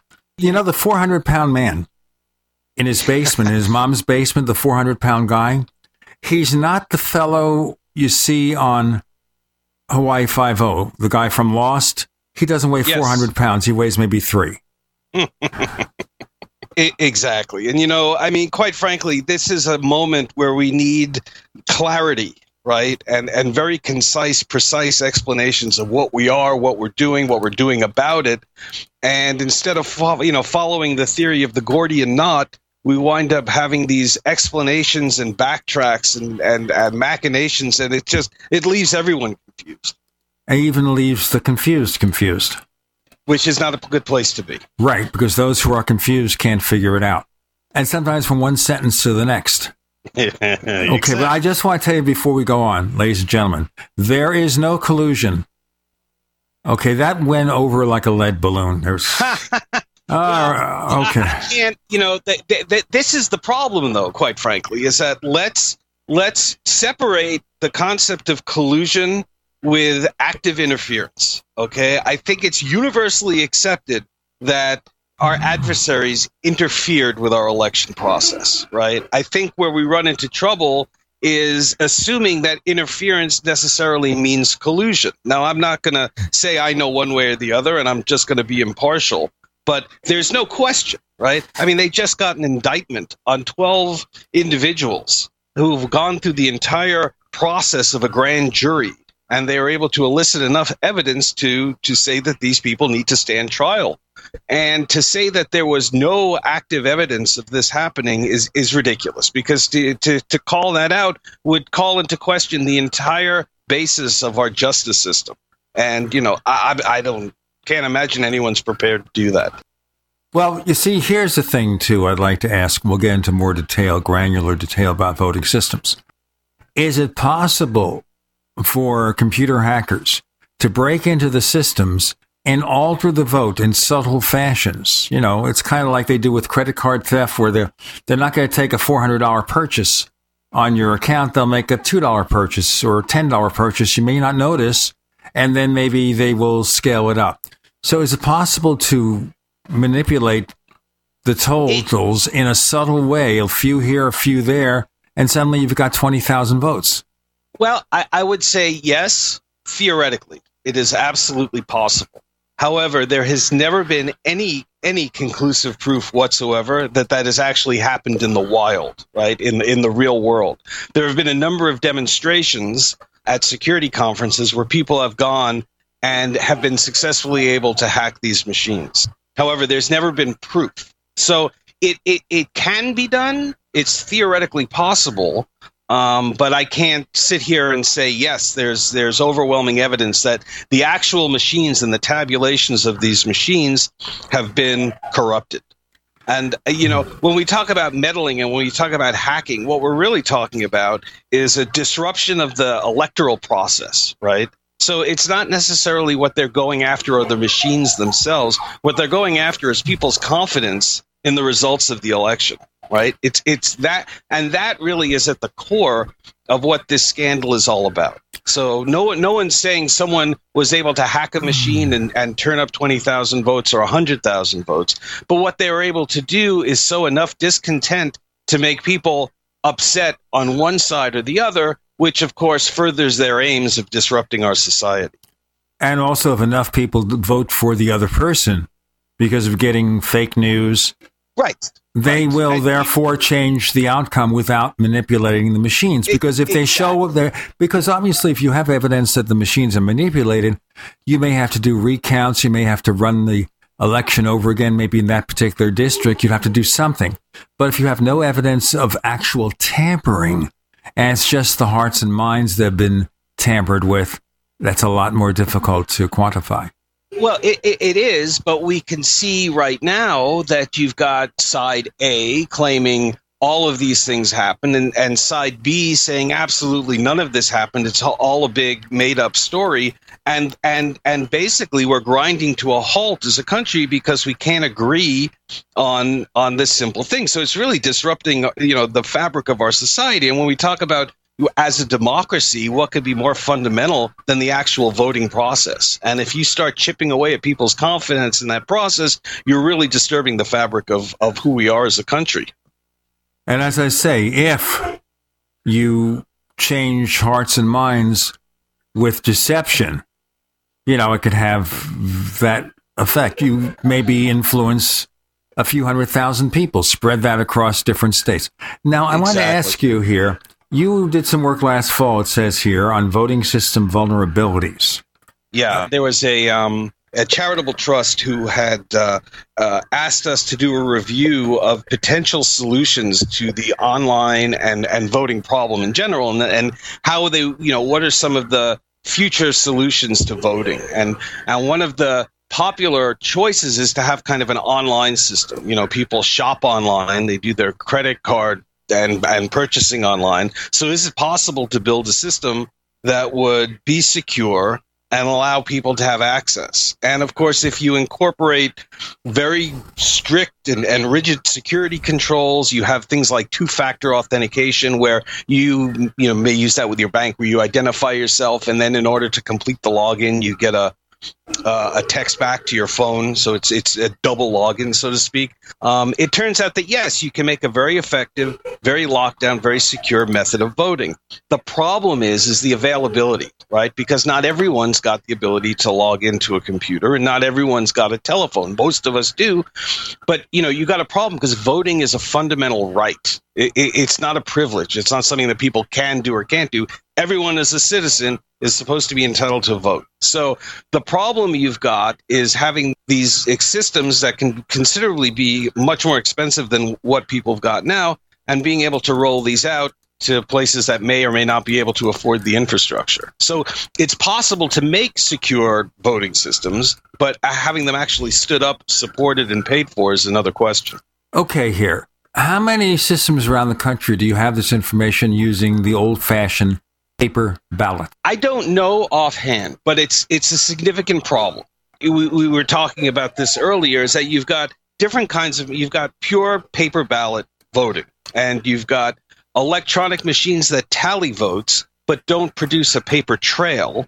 And then you've got a more modern machines which both tally them electronically, and then you're able to audit with the paper trail. The big problem are the electronic machines without a paper trail, because you can't, there's no way to go back and verify that if the vote was cast, it was the vote that was in fact cast. So those are amongst the most troubling machines. The other problem is that we've got machines out there that are fairly old and vulnerable to very common hacking vulnerabilities. And these are the machines they usually wheel out on stage at these security conferences and hack, because no one's actively going in and updating them. No one's actually going in and reviewing and auditing these things in a timely fashion. I mean, we require these kinds of audits on the web servers and the machines that process our credit cards, but there's not yet that requirement that our voting machines undergo the same kind of scrutiny. I will ask this question, which will continue our next segment. Don't tell me those machines are using Windows XP, please, or maybe they are. Jason Glassberg is laughing. Let's find out why on the Tech Night Owl Live.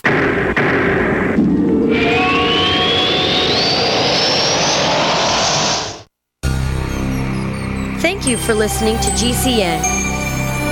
Visit GCNlive.com today. Do you need a website? Well, you can get a great deal on hosting services with Namecheap's legendary coupon code. They're offering substantial hosting discounts on shared hosting, business hosting, VPS hosting, reseller hosting, and even dedicated servers. Namecheap is preferred by millions. It's backed by a money-back guarantee. Use the coupon code LEGENDARY to cash in on the special deal at Namecheap.com, Namecheap.com. First came Attack of the Rockoids, and it was a critically acclaimed success. And now there is The Coming of the Protectors. A former military intelligence man is contacted by a space woman in a dream that turns out to be a nightmare because evil forces on her distant planet are planning to conquer the Earth. This is gripping science fiction of the classic kind. Attack of the Rockoids and The Coming of the Protectors. Find out more at rockoids.com. That's Rockoids, ROCKOIDS.com. When you use public Wi-Fi, hackers and identity thieves can see anything you do online. Embarrassing photos, your web history, even your passwords. That's why I use private internet access to encrypt my internet connection for less than 10 cents a day. Sign up now at privateinternetaccess.com, and in just a few minutes, you'll be browsing anonymously and only sharing what you want to share. privateinternetaccess.com. It's time to protect your online privacy. Do the letters IRS give you anxiety? I'm Dan Pilla. I've defended people from the IRS for more than 40 years. My book, How to Get Tax Amnesty, created the tax resolution industry and is responsible for helping hundreds of thousands of people. It can help you too. If you're a non-filer or facing IRS enforcement right now, your case is unique. You need real help, not cookie-cutter advice. My clients get my personal attention. Buy my book at danpilla.com and get a free consultation directly with me. That's danpilla.com. Let's start solving your tax problem right now.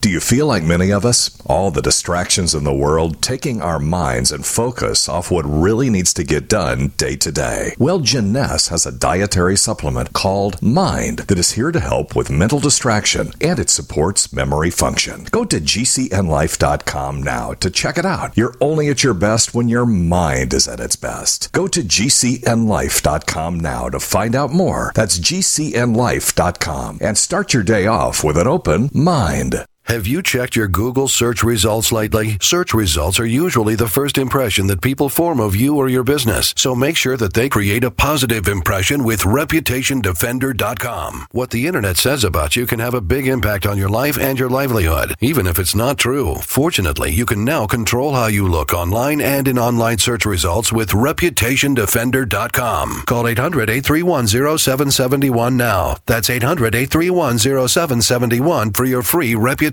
analysis. If you have negative material from an ex-employee, upset patient, or former client, newspaper article, legal issue, social media, or other source showing up in your search results, you can combat it with ReputationDefender.com. Our dedicated experts in patented technology can help make your online search results look their best. Call 800-831-0771 to learn more. 800-831-0771. That's 800-831-0771. Or visit ReputationDefender.com. Water is the single most important thing your body needs, so you want to be sure it's the best for you and your family. Since 2005, thousands have depended on Berkey purified water. The Berkey Guy provides the lowest priced filtration systems in every size. For incredibly delicious water now and in an emergency, get to GoBerkey.com or call 877-886-3653. 877-886-3653. GoBerkey.com. What are you listening to? The Tech Night Owl Live with Gene Steinberg. What's going to happen next? You never know.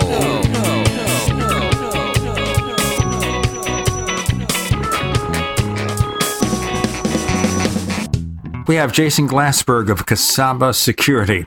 We're talking about the integrity of voting machines, and they should know they've been examining them. So these machines saddled with older operating systems, perhaps. Windows XP based or older? Windows 95? Well, they have what they have. There are some that are embedded with an older version of Windows called Embedded Windows. And it's funny you should mention that, because just recently it was revealed that one of the largest voting machine manufacturers, ES&S, I believe, had equipped a number of their machines with a remote access software to allow them to be, quote unquote, remotely administered. And they were using an application called PC Anywhere, which in the security world is just, it makes your head explode. It basically was an old style program that allowed you to dial in via modem to basically do remote control of your PC. And here this company was installing this known vulnerable software on these voting machines. Now, they claim they stopped doing that sometime between 2006 and 2015, but it's still, it raises eyebrows, and you think to yourself, what were these people thinking? Is there no concern that this is you can't give access to these machines and allow anyone to dial into them? So therefore, it was Windows 95 vintage. It was that vintage, yes. Oh. Now think about that. That's the one where you can make a grown man cry in the commercial because they use Start Me Up. The Start Me Up, the commercial back in 1995. Yeah, but they did have that good Weezer video on the CD too. Oh, they did. Okay, just wanted to check that out. Okay, the question here is, what possesses these people to be ignorant? How ignorant can they be, or are the executives of these companies so ignorant of technology that they do this because, it's cheaper? I don't think it's that. I prefer not to cast a nefarious net over this and think it's more of expediency in what works. I mean, we see this in the security field all the time, right? It's the concept of unintended consequences that always bite people in the rear end. Okay, when you're building something, whether it be a piece of software or a car or a television, you don't test to see how it operates when it breaks. You test to see how it operates when it works. And when you've built it in such a way that it works and gives you the desired result, you say, hey, I've done it and moved on, right? The whole essence of security, hacking, if you will, is that you want to test to see what happens when things go wrong, right? And I just don't think that concept of testing in the negative or testing when things go wrong really enters into voting machine manufacturers, or at least not in the past. I mean, clearly now it's an issue, and these are things that need to be addressed. But 3 million illegal immigrants did not vote for Hillary Clinton in California. Well, they may have, but they certainly have not been able to prove it, right? To my mind, the proof is in the pudding. I would say that they were able to successfully convince a grand jury that there were 12 foreign individuals involved in election interfering, but they have yet to prove any of these millions of so-called illegal voters. And I think that, interestingly, that forks into another part of the problem that we've got, is that as a country, we can't seem to agree on how we want to treat our voting infrastructure and our voting machines. Last year, there was a huge argument that went on between the government, the federal government, and the secretaries of states, the secretaries of state of various states, over how you would classify your election systems. The government wanted to consider them a critical infrastructure, and critical infrastructure in terms of IT are things like dams and bridges and nuclear plants that have a certain level of, require a certain level of protection. I'll drink to that, yes. Yeah, it seems to be perfect common sense, right? Well, of course, these voting machines are very important. They should be considered a critical infrastructure.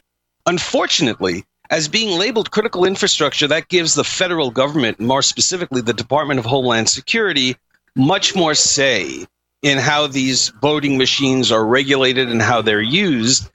And the states themselves push back because as a federation of states, these states, the whole concept of who controls voting and how voting is run is a product of the states. And so you had this pushback that said this was a federal overreach. And, on its face, it seems like a ridiculous argument. Why are people arguing about this? But especially when you take into account what was going on at the time, where they had that presidential commission to see if there was illegal voting, and they were wanting states to turn over all these voting records.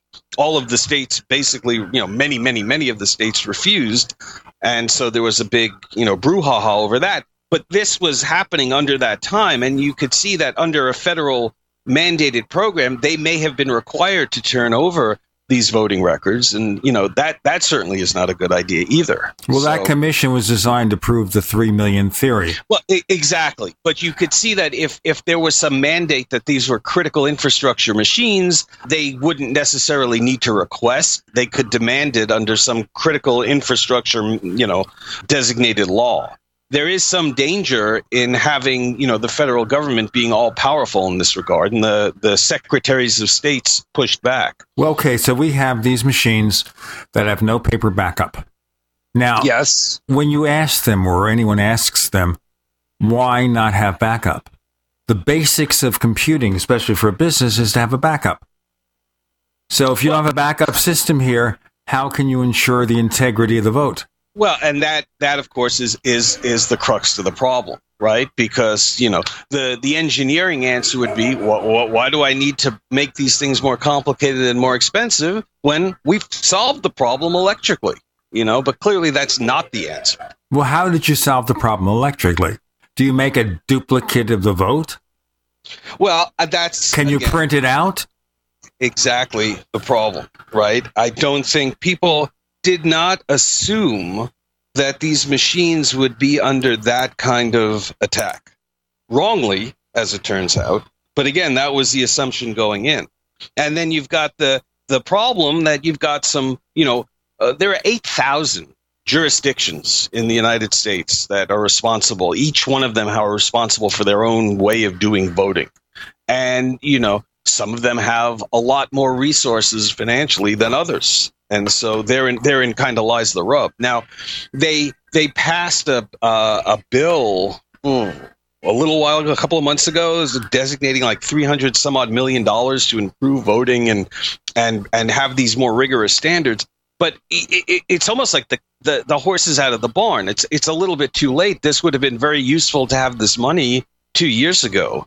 But at this point, how much can you possibly accomplish in the next couple of months? And we know this upcoming election is going to be hugely important. And how many dead people voted for JFK? I think 4. Okay, but you see my point. I do, and I agree.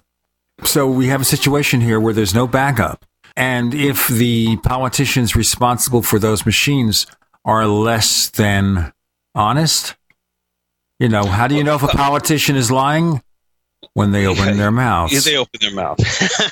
Exactly. And again, we've got problems with these machines. I mean, this is a significant issue, but there's really been no overarching proof, right?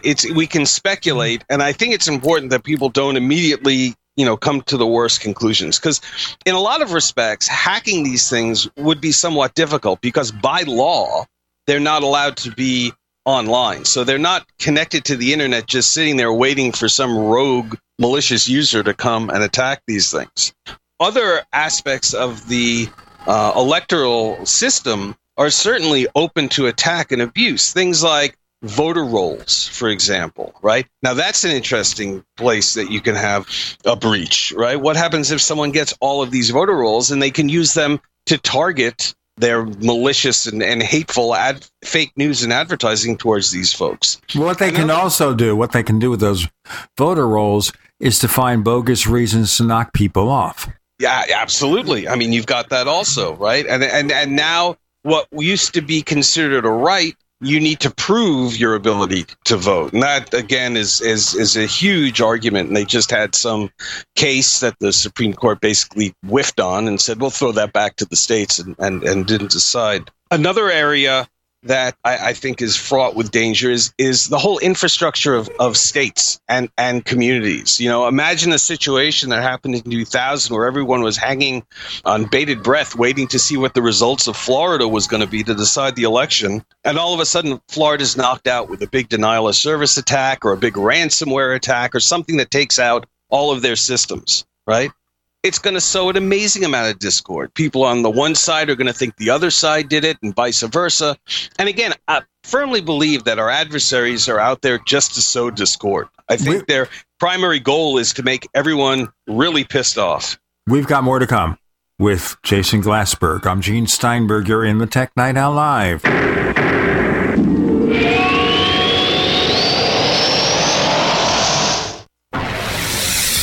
You are listening to GCN. Visit GCNlive.com today. Attack of the Rockoids has been well received by critics and readers alike. It's a thrill-a-minute story you'll never forget. A former U.S. military intelligence officer is haunted by intense dreams about a beautiful woman pleading for his help after a terrible battle in outer space. But the dreams turn out to be true and thrust him into a telepathic love affair with a woman whose faraway planet is intent on destroying the Earth. And now the gripping tale continues in The Coming of the Protectors. It's the second book of the Rockoids trilogy, a galaxy-spanning adventure that pits our hapless heroes against powerful, fanatical enemies that threaten the lives of freedom-loving beings everywhere. Attack of the Rockoids and The Coming of the Protectors. Classic science fiction at its best. Available now. For more details, visit rockoids.com. That's ROCKOIDS.com.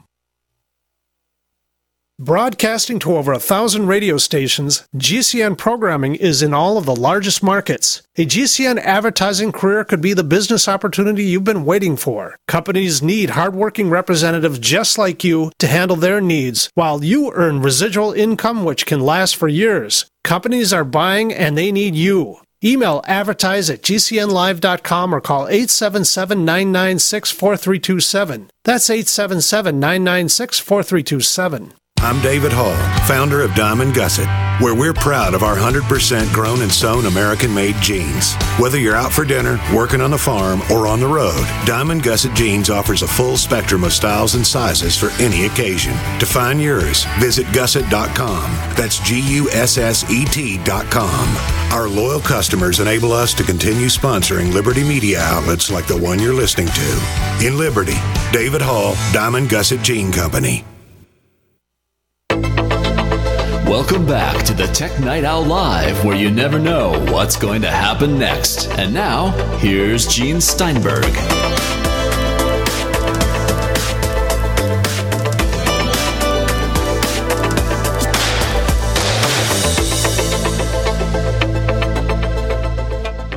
So, Jason, we're kind of put in a situation here where if the voting machines were all knocked out and they couldn't count them properly, would they simply have to redo the vote? I mean, if you're talking about Florida, for example, we're talking about 2000 Florida and hanging chads and all this nonsense.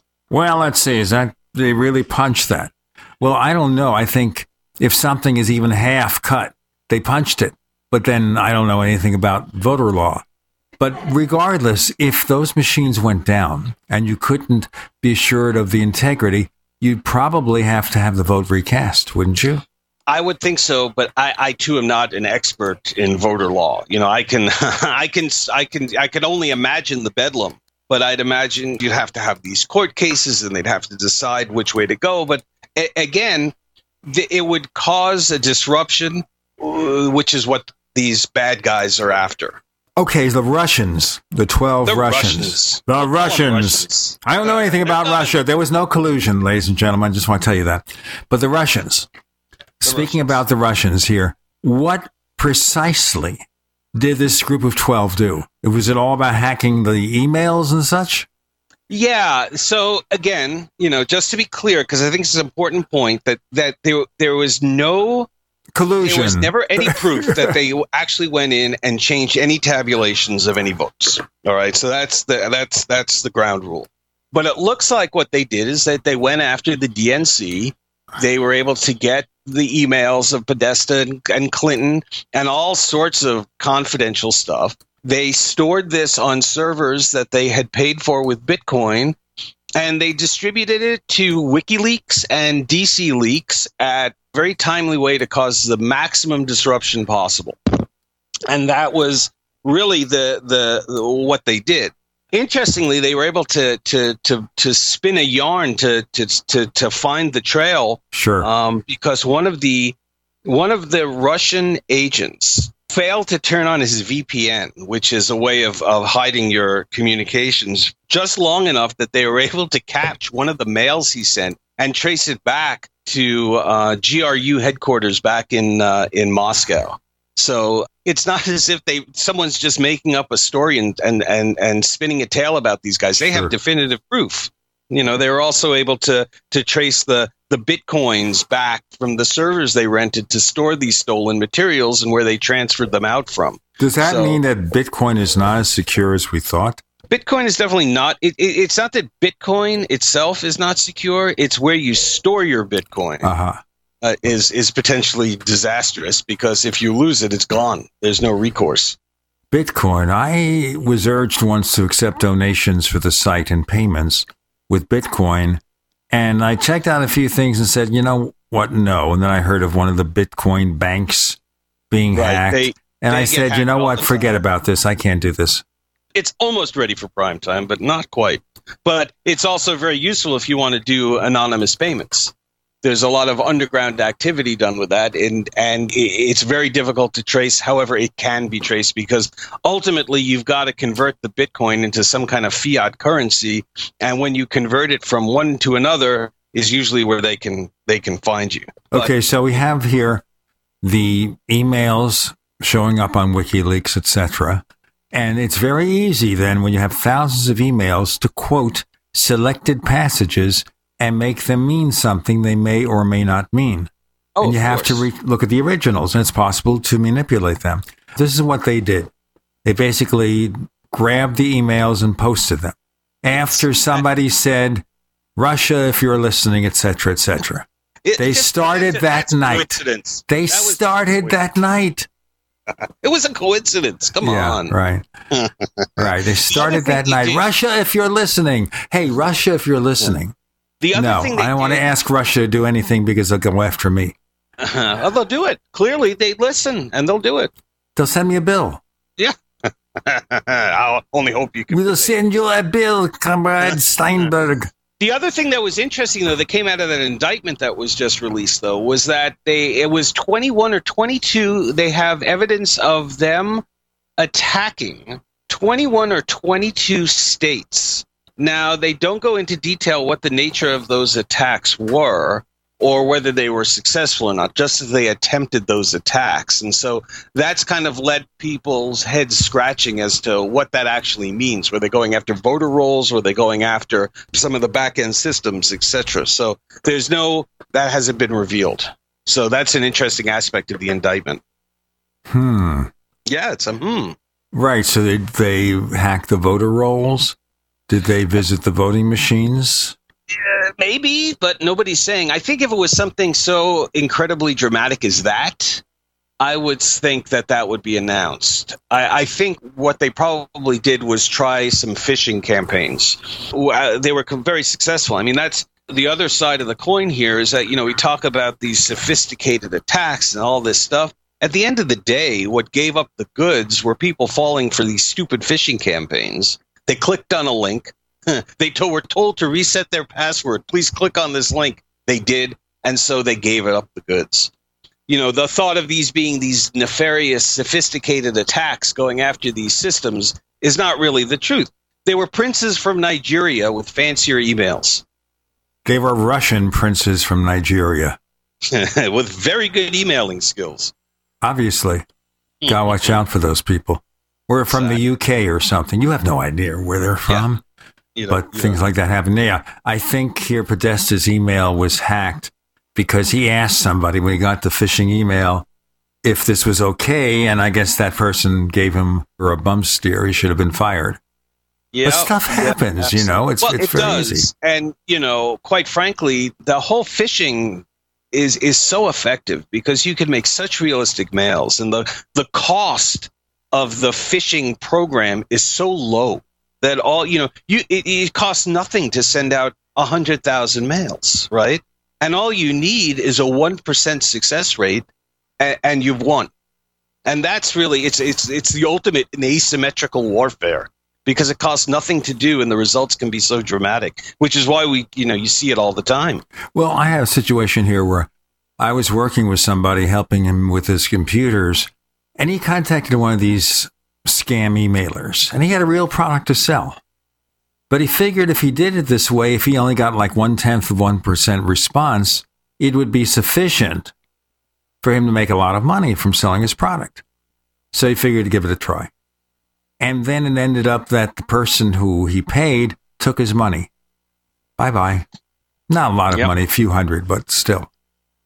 Yeah, I mean that's the way it works. I mean, all it takes is I find it hard to believe that people fall for some of the more outlandish ones about the guy who's stuck in an airport and needs a quick $100. But if and we've examined these things as part of our work, and if you look at some of the ones that from banks, they are so realistic. I mean, it's really hard to know if it's a real mail or not. So obviously the response is you never send your password or any kind of critical information over email. Let me tell you something here. My wife, after we've been hacked a few times, but my wife has taken to calling up the vendor to place the order. She doesn't want to do it online. Yeah, and then you're never going to go wrong with a phone call. Right. I'm having a little network problem here, so if anything happens, let me make sure I have a good connection. If not, I'll have to reestablish it. So give me a second here. We're in a motel right now. And there it works. All right, so it doesn't work so well. It works good now. All right, let me continue here. So I'll tell you, what happened. But this is very, very common. I guess now people are thinking, maybe we should go back to the old-fashioned methods. Why should we rely on Amazon and their cloud system? And now Microsoft and Walmart are getting together to compete with Amazon. Why should we rely on these people if we can just pick up the phone or go to the store? And maybe things will turn around that way, that we've reached the saturation point with hacking where nobody trusts the system anymore. And that's also an issue. Let me just break here. We've got more to come with Jason Glassberg on the Tech Night Owl Live.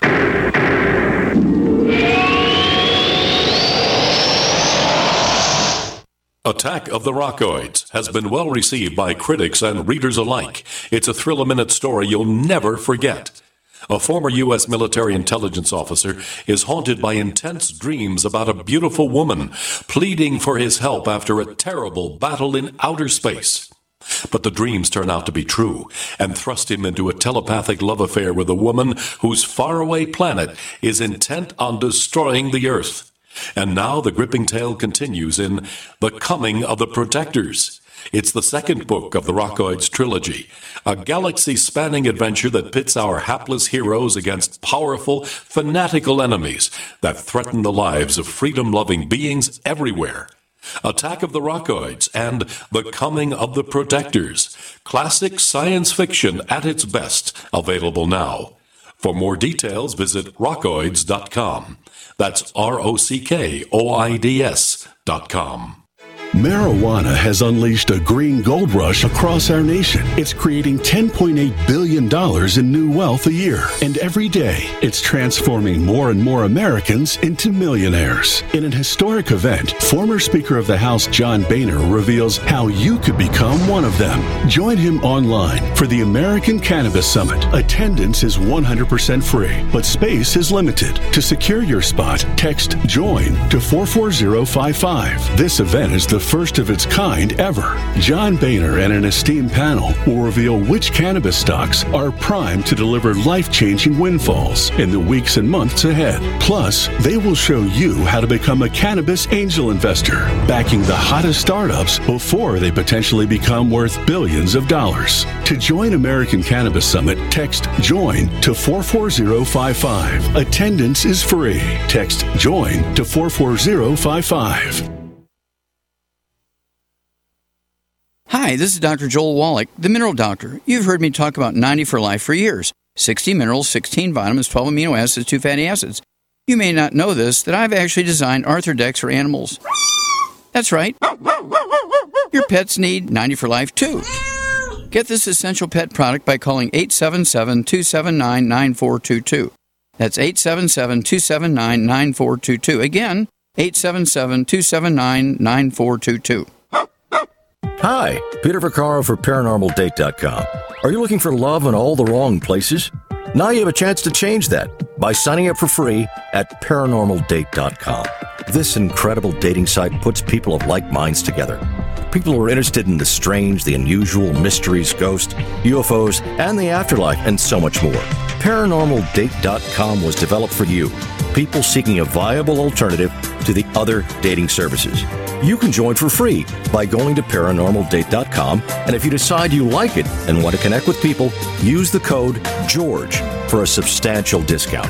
Mark Rawlings, president of ParanormalDate.com, says so many people hunger to share their experiences about the paranormal, the unexplainable, or the afterlife, and so much more, and this is the source for them to meet and share that common interest. So sign up for free at ParanormalDate.com, ParanormalDate.com, and use the code GEORGE if you decide to connect with someone you like. By now you know that wireless technology like cell phones do in fact pose dangers to the health and privacy of everyone. Blockit Pocket's wide range of products are unmatched in providing the protection you deserve. No scare tactics, just common sense. BlockitPocket.com offers quality American-made options to alleviate and eliminate these invisible dangers. Learn more at BlockitPocket.com or call 888-315-9618. BlockitPocket.com, enhancing health and privacy.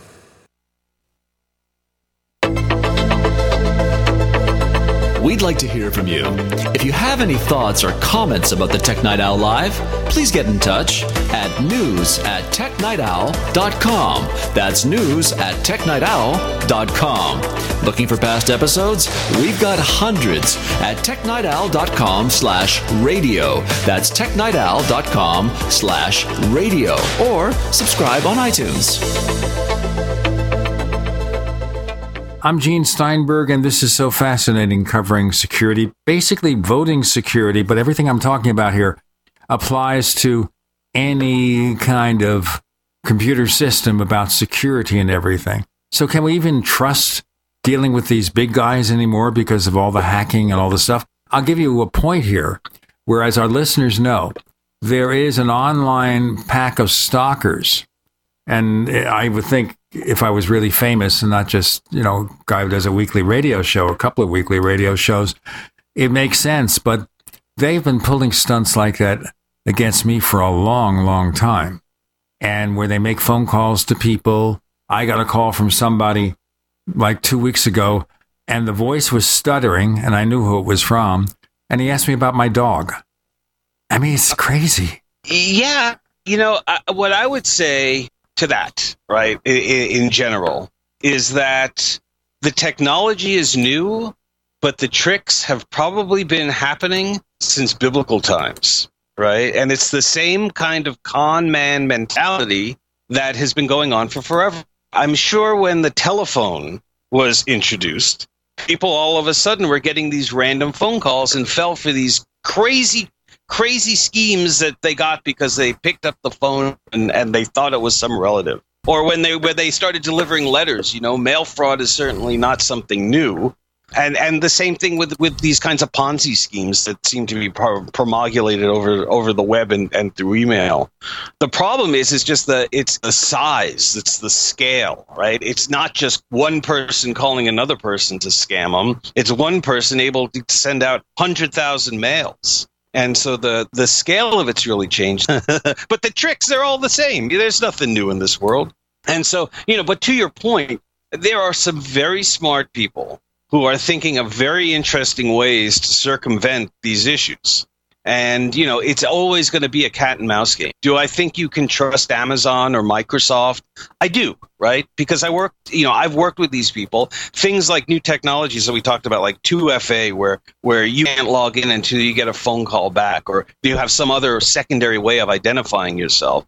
And this is just very smart technology. These biometrics where you can pay with your phone because, it's captured your thumbprint. I mean, these are very hard things to circumvent.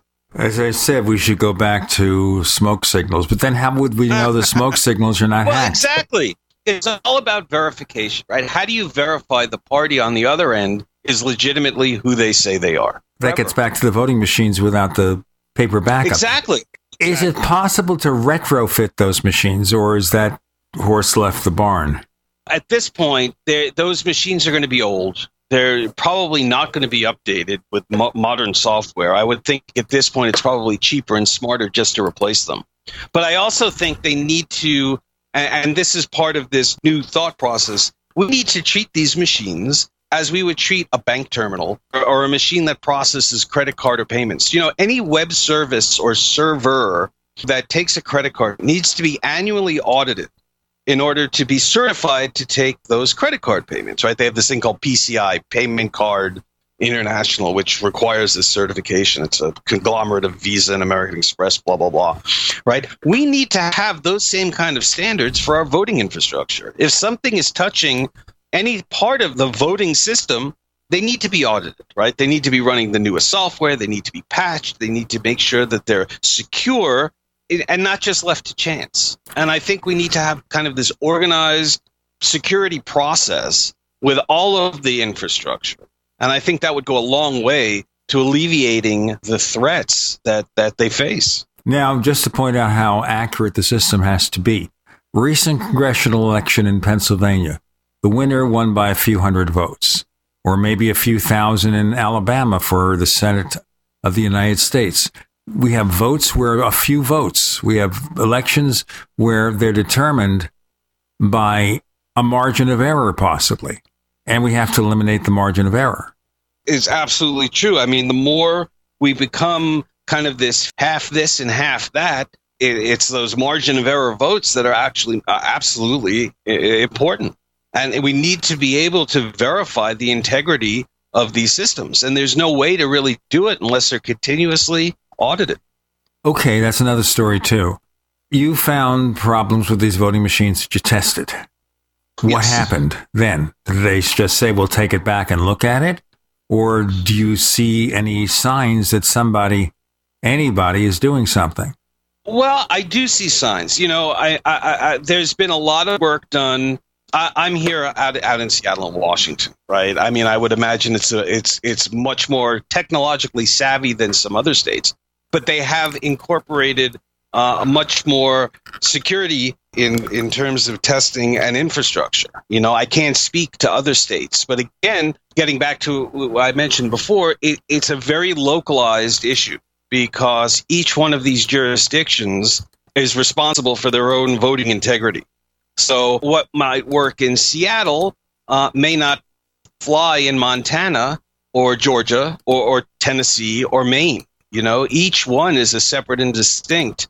So I believe ultimately we're going to need to at least set a number of ground rules that say that these machines have passed this kind of testing and this kind of certification without making it a federal thing. So you can still maintain the state's control, but there's still some kind of centralized, descriptive, I don't want to say regulation, but requirement in order for these things to be accepted as a quote unquote, U.S. accepted voting machine. And hopefully that's something that will be happening in the near future. It just can't happen soon enough. How many companies even make voting machines anymore? Yeah, I know there's this ESS. I know Diebold doesn't do it anymore. I'm not exactly sure. And there's always the hybrid case where you go in and you punch a card and that gets tabulated somewhere in the back end on someone else's system. So I don't know exactly the number of machines. And there's so many, there's so many different varieties. There's so many different ways of voting. Well, part of it also here is if there's no consistent standard and each individual jurisdiction wants their own system, I guess to be different. Well, we got the better deal. That kind of thing. I don't know. It's a really head scratching problem because there's no easy solution. So does a town or a state or a county that has 8,000 to 10,000 people require the same infrastructure that New York City does, right? Or Brooklyn, right? Or Philadelphia? Do they have that kind of money? Can they afford it? That's a big problem. Right? Is that people need to these things need to be paid for ultimately, and do these places have the resources? Now the government they passed this bill. They offered $340 some odd million to beef up the security, which is great. It's a little late in the game, but we need that kind of investment and support in order to help these somewhat less financially able counties, get up to speed. More to come on voting and security. Jason Glassberg of Casaba Security. I'm Gene Steinberg. You're in the Tech Night Owl Live.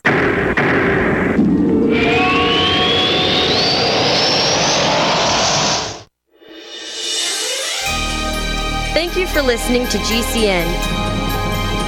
Be sure to visit GCNlive.com today. Looking for that edge during those intimate moments? We see many ads for enhancement, but the side effects include death. At GCN Team, we should change the Healthy Body, Brain, and Heart Pack to the Healthy Libido Pack. The brain and heart are not the only organs that require a healthy vascular system. For proper blood flow at the right moment, go to GCNteam.com or call 877-878-4203. That's 877-878-4203. That's 877-878-4203. Water is the single most important thing your body needs, so you want to be sure it's the best for you and your family. Since 2005, thousands have depended on Berkey purified water. The Berkey Guy provides the lowest priced filtration systems in every size. For incredibly delicious water now and in an emergency, get to GoBerkey.com or call 877-886-3653. 877-886-3653. GoBerkey.com. Hey folks, Tom D for ParanormalDate.com. Are you looking for love in all the wrong places? Now you have a chance to change that by signing up free at ParanormalDate.com. This incredible dating site puts people of like minds together. People who are interested in the strange, the unusual, ghosts, zombies, UFOs, crop circles, and more. ParanormalDate.com was developed for you, people who seek a little more than the other dating services offer. You can join for free by going to ParanormalDate.com, and if you decide you like it and you want to connect with others, use the code GEORGE for a substantial discount. So many people want to share their experiences with the paranormal, the afterlife, the unusual, and this is the place to meet and share common interests with those of like minds. So sign up for free at ParanormalDate.com. That's ParanormalDate.com. Use the code word George and start meeting others. Get going now and connect with someone you like. Have you checked your Google search results lately? Search results are usually the first impression that people form of you or your business, so make sure that they create a positive impression with ReputationDefender.com. What the internet says about you can have a big impact on your life and your livelihood, even if it's not true. Fortunately, you can now control how you look online and in online search results with ReputationDefender.com. Call 800-831-0771 now. That's 800-831-0771 for your free reputation analysis. If you have negative material from an ex-employee, upset patient, or former client, newspaper article, legal issue, social media, or other source showing up in your search results, you can combat it with ReputationDefender.com. Our dedicated experts in patented technology can help make your online search results look their best. Call 800-831-0771 to learn more. 800-831-0771. That's 800-831-0771. Or visit ReputationDefender.com. Message and data rates may apply. Please don't text while driving. If you've been in business more than 20 minutes, you've probably printed your logo on all kinds of promotional products. We all know logos work because they're on everything from the top of skyscrapers to the bottom of shoes. Ever wondered why or how to best use your logo to grow your business? Let us show you today for free. We're 4imprint, promotional product experts at your service. We're giving away the latest issue of Amplify, the digital magazine that reveals promotional product success stories absolutely free to everyone who texts UP77 to 88988. At 4imprint, we make your logo look perfect on thousands of promotional items. With our 100% guarantee, it'll be right the first time, on time, every time. Your free e-magazine will reveal invaluable insights that can attract new customers, build your brand, and grow your business. Get the latest issue of Amplify absolutely free by texting UP77 to 88988. That's UP77 to 88988. What are you listening to? The Tech Night Owl Live with Gene Steinberg. What's going to happen next? You never know.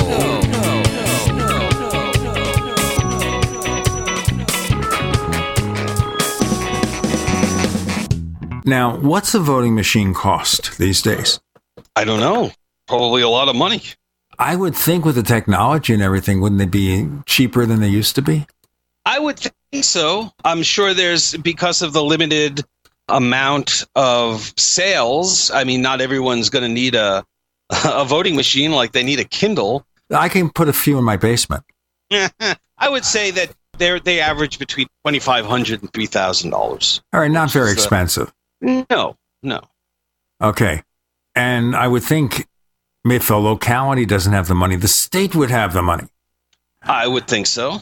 And there are several different companies and different systems that are not compatible. I don't know. I think when you need an industry standard, that ought to be it. Do those voting machines sell overseas? Do other countries have similar machines for their voting systems, or is it just here? That's another good question. I remember seeing when they were voting over in Russia, they drop a little paper ballot in a box. Okay. And we got one of Vladimir's associates taking the paper and looking at the vote and throwing them out if it's the wrong person. Right. So I don't know. I don't know much. I'm not familiar, I should say, with some of the voting techniques of other countries. I know there are smaller countries in Asia that vote online, for example. There's just not, you're talking about populations, though, that are the size of a small Midwestern city. So our big struggle is, of course, all the people we've got. Okay, so wouldn't, in the end, a paper ballot be the most secure? I honestly believe it would, and I think at the end of the day it would. But, of course, you then run into some other unintended issues, like the guy carrying the ballots. Yeah, the guy carrying the ballots could just as easily be robbed, right? Or you could find the mysterious missing bag of ballots in the back of a cloakroom. And so you still run the risk, right? There's still always a risk of some kind of election fraud. So there's no system that's going to be perfect, right? It's how you audit it and how you're able to monitor it that I think is most important. That kind of reminds me of this series arc in the TV show Good Wife, if you remember, where a whole bunch of ballots mysteriously disappeared, supposedly on behalf of the winning candidate. Yes. And so that again, there's always a risk. Every system has a risk involved. And so which one has the least amount of risk? I would argue that probably paper ballots do, because it takes much more physical effort to go and steal them or to move them than it does to, do stuff electronically. Well, there supposedly you have people from both parties on board. So there is some kind of cross-checking and some kind of way to ensure the integrity. But I guess ultimately, though, the better system is the one that does it electronically with a paper ballot backup. Yes, and I would agree. As long as you're able to, again, audit and verify. And look, I think at the end of the day, most people enjoy the privilege and of being able to vote in an election. So I think that the concept of free and unaltered elections is something near and dear to people of all political stripes. It's just that you have these outlying cases where people want to deny that there was some clear involvement from a foreign entity that really kind of mucks up the situation. But I think for the most part, everyone wants to have, the elections that they can trust in and that they can believe in. Well, the thing is, too, you shouldn't have a situation where your ego is impacted. Well, if foreigners impacted the election, does that mean that my election was illegal? You'll never be able to prove that. There's no way that they could ever prove, unless there was actual physical tampering of voting machines, whether any interference, illegal or legal, whatever, could possibly have changed the outcome. I couldn't agree more. And I think what's confusing the issue is conflating this thought of collusion with the thought of interfering, when there's clearly evidence of foreign involvement in interfering with the elections, right? Because you can't separate the concept of collusion versus interfering. It's really doing a disservice to the American public. Well, collusion is technically not a crime. Conspiring would be, to perform an illegal act. Sure. But, at that point, we're getting into kind of semantics. I think if there was active participation, if you knew about it. But I think that there's a feeling that any mention of some foreign power having anything to do with the election somehow diminishes the victory. And that kind of thought is not helpful when it comes to battling what is actually a significant problem. Well, obviously, I think the honest approach would have been, I'm very sad to hear, or very concerned that we had this problem. And instead of saying there was no collusion, just simply acknowledge the problem, and we need to make sure and guarantee the integrity of our vote. And I, for one, stand here and I support any effort we make to improve the process. Let's get on with our work. But by being paranoid, it doesn't help. Yeah, I agree. I think that there is a problem. It needs to be actively worked on, and we should be working on it all together because it affects everyone from every political stripe. I mean, this isn't some, pie in the sky dream here. I mean, this is the foundation of our country, of our democracy. And if we can't get this process right, and if we can't get this process secure, and if we can't get this process in a state that everyone trusts the results, it's going to be pure madness. And there's going to be, disruption and discord all over the place. And remember, too, here, that we send observers to foreign countries, and we say if the vote seems accurate or not. So we really have to make sure that we don't have a glass house here. Right. It's our standing in the world. I mean, I would like to think we serve as a beacon. I mean, as naive as that sounds, I'd like to think our institutions and our democracy stands as a beacon for other countries to aspire to. And it's really hard for us to start complaining about other folks' practices when we can't even clean our own house. Well, there is that. Okay, now, in doing your test, let's do a little background here. How many voting machines did you test? We tested, I believe it was 5 different systems. And how many units of each system? Well, there were various kinds of. There was an electronic machine. There was a couple of web tests, and web-based machines, and there were other systems that were online. So it wasn't a test of different brands as much as it was a test of different kinds of technologies. Okay, so how did you subject these machines to potential hacking? What did you do? What are the steps, especially with a machine that has paper backup?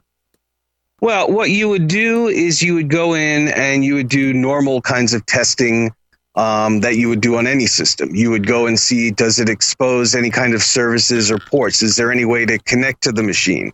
Is there anything that's running in the machine that you could somehow abuse or cause to do something inappropriate? Does the machine have any kind of connections to it, like a USB key, or can you connect an old style kind of, serial cable to it and connect to it?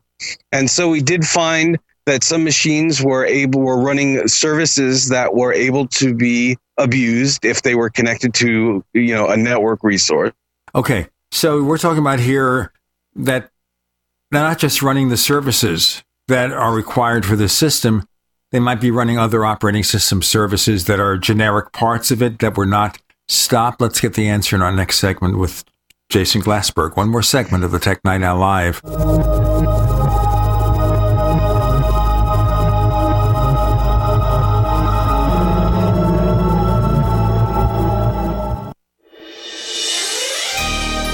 Thank you for listening to GCN. Be sure to visit GCNlive.com today. As you know, neighbors, web hosting can be pretty cheap, but not all hosting is the same. DreamHost wins Best of Awards year after year. You get unlimited disk space, unlimited bandwidth, and even the low-cost plans put your sites on high-performance SSDs. Want to know more about what DreamHost has to offer? Go to technightowl.com/host. Once again, that's technightowl.com/host. First came Attack of the Rockoids, and it was a critically acclaimed success. And now there's The Coming of the Protectors. A former military intelligence man is contacted by a space woman in a dream that turns out to be a nightmare because evil forces on our distant planet are planning to conquer the Earth. This is gripping science fiction of the classic kind. Attack of the Rockoids and The Coming of the Protectors. Find out more at rockoids.com. That's Rockoids, ROCKOIDS.com. Would you like to get back that full head of hair from years past? Now there is Reveal from GCNlife.com. Beverly Hills dermatologist Dr. Nathan Newman took nearly a decade to develop Reveal with polypeptide technology from Natural Botanicals to return to a full-body, shiny head of hair. Reveal works for men and women and has a 30-day money-back guarantee. Look for preferred customer discount on Reveal at GCNlife.com. That's GCNlife.com. The United States of Empire is a book that claims the United States is the empire of the world. George Washington had warned us against foreign wars. The United States of Empire shows that World Wars I and II left England broken. Its former colony, the U.S., had to save the empire. Was there ever a vote? Who do we fight for? The deep state began with World War I. The United States of Empire by James Dunn. Available at Amazon Books. Hunters, anglers, campers, and survivalists. Get back to nature. Expand your horizons with the highest quality, most versatile, unique slingshots and sling bows on the market at slingbow.com. Sling bow products are compact and models start from just $17.98. They're perfect for your bug out bag or storing in your vehicle. Give yourself and your loved ones the excitement and tradition of sling bow. A new frontier in archery and truly modern twist on this primitive survival tool. Feel the thrill only at slingbow.com. Individuals and businesses with tax problems, listen carefully. Do you feel like you're losing control over your finances? If you owe over $10,000 in back taxes or have unfiled tax returns, we can help you take back control. The IRS is the largest and most aggressive collection agency in the world, and they can seize your bank account, garnish your paycheck, close your business, and file criminal charges. Take control of your tax problems now by calling the experts at Tax Mediation Services and take advantage of the Fresh Start program and new laws that may allow us to negotiate a settlement for the lowest amount possible. Our team of tax attorneys and enrolled agents can stop collections and get you protected so you can take control of your financial future. Tax Mediation Services is accredited by the Better Business Bureau. Call now for a free case review and a price protection guaranteed quote. Call Tax Mediation Services now at 800-318-1251. That's 800-318-1251. 800-318-1251. No matter how large or small your digging project may be, no matter how urban or rural, you must always call 811 before any digging project. 811 is our national one-call number, alerting your local utility companies to come out and mark any lines they have near your dig site. So before you do this or this, make sure you do this. For digging projects big or small, make the call to 811. Brought to you by Common Ground Alliance. You're listening to the Tech Night Owl live with Gene Steinberg. You never know what's going to happen next.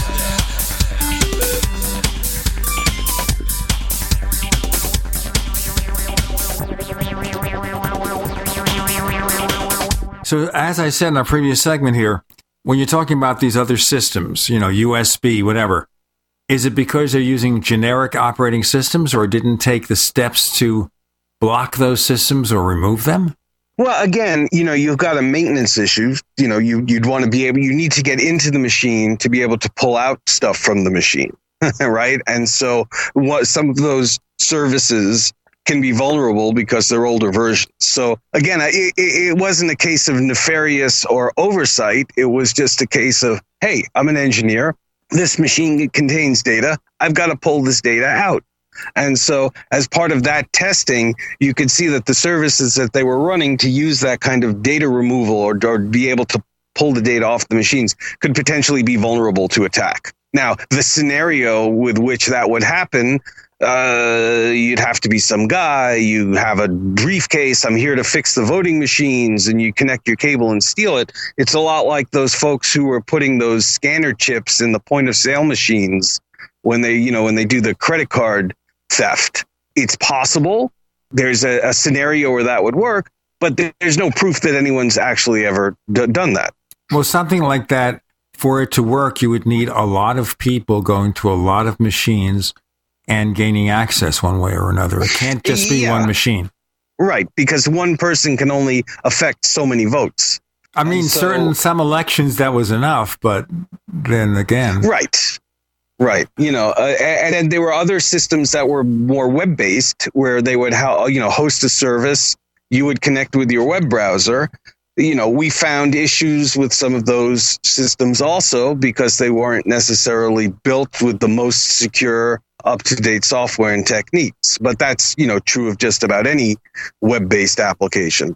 At the end of the day, it seemed that the web-based solutions could potentially be better, but there was always the question of availability to everybody, right? How would you assure that everyone would be able to have access to these web systems? Now, I guess they could set up rows and rows of terminals. That was, kind of out of the scope of the testing. So it did appear, though, that you would have a much safer system with a web-based system than you would off of a hardware machine. But whether that will actually be implemented, we've yet to see. Okay, so if someone wanted to hack voting machines, which machines would they find easier? Well, I mean, without getting into specific brands, I would say the older the machine, the easier it would be to hack. Okay, is generally the rule of thumb. Because these things are using older systems, older chips. Right. If they're using Intel chips, they already have built-in flaws in them, hardware flaws that we've been hearing about for the last few months. Well, generally speaking, older embedded systems tend to not get patched. because either it's not possible or it's not feasible, or it's just not, economically viable. And so you've got these older machines that exist and they are vulnerable. And quite frankly, this is true of medical equipment as it is true of voting machines.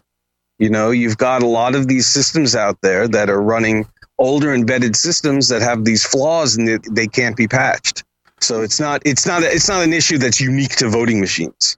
Well, you see, what you say there, though, is it possible then with some of these older medical machines for some assassin to actually kill somebody using one of these flaws and exploiting it? It would make a great Jean Le Carré novel. Okay. The realm of human imagination, I mean, of course. Whether it actually has happened, it's hard to say. But yes, it is conceivable. In fact, if you remember last year, I think it was, they had the big ransomware attack at the health services in the UK. And part of the problem was some of these embedded systems got infected with that ransomware and literally could not be operated. So it is entirely possible to build a plausible scenario where you could set out some virus or some piece of malware that goes and shuts down these things. So that wouldn't be a specific target, it would be a general target. And it could be either specific or general, right? You don't know. I mean, someone could specifically write software to take out a specific piece of hardware, which we've seen, if you remember, with the Iranian reactors. They were able to write a specific piece of code for this Siemens operating system that caused the reactors to spin so fast, the centrifuges to spin so fast they self-destructed. Or it could be more of a general, you're running some embedded version of Windows or Linux and we have this vulnerability and you're going to be affected with it also. Yeah, I'm thinking like a pacemaker, where you remotely control the pacemaker and do funky things with it. Well, yeah, and it's been an active area of study in the security community for quite some time. In fact, there was a conference that happens over the summer in Las Vegas called Black Hat. Right. And a number of years ago, 3 or 4 years ago, there was a famous security researcher who actually proved that you could, in fact, cause these pacemakers to misfire through a remote attack. Oh boy! But you could just as easily get hit by a bus. So who's to say what's the bigger risk? Well, with the bus, if you don't travel, if you don't go outside, you won't get hit by the bus. But you could be anywhere, and they can take control of your pacemaker. Yeah, it's entirely possible. Well, nothing is safe anymore. Smoke signals can be hacked because the person who is sending the signal may not be the person you think it is. But again, I don't think this is a new problem, because you take any slice of time in any historical period, and you would have an equal number of unusual but potential threats. Disease was something that would ravage the world. We don't have that now, although maybe if the anti-vaxxers have their way, we'll have it back. But for each and every period of time, you just have a different number of threats. The threats are always out there. It's how people deal with them, that is kind of the story of folks. And so right now we're living in a technological age, and we have threats against our technology. Some of them are more realistic than others, but it's no different than back in the day when if you took a swim in a pool, you could get polio. Nothing is safe, but you do the best you can. I think that's just the human condition. Anyway, back to the voting machines. If you were designing the ideal voting machine, yes, what would it contain? Obviously, it'd have a paper backup. What else?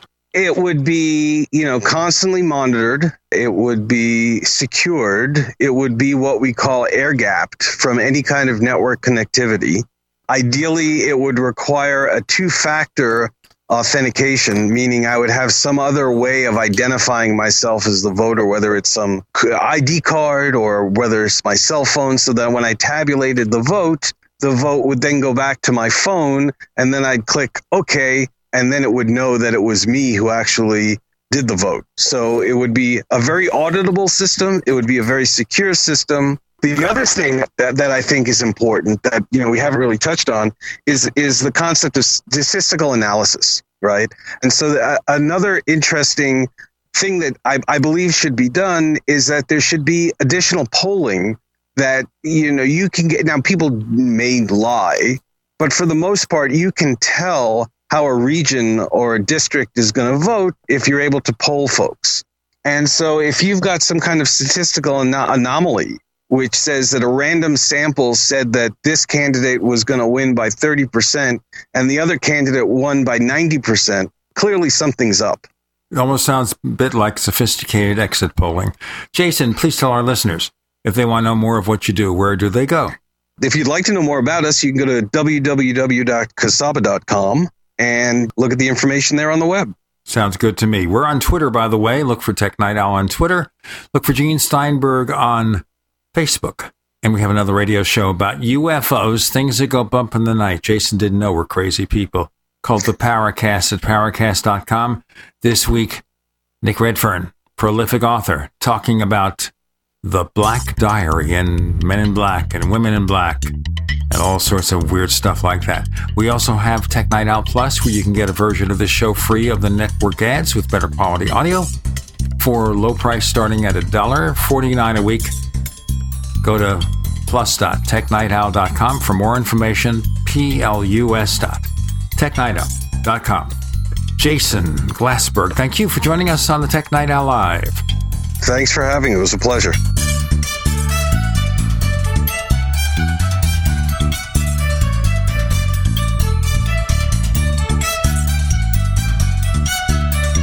The Tech Night Owl Live is a copyrighted presentation of Making the Impossible Incorporated. We'll be back next week. Same bat time, same bat channel.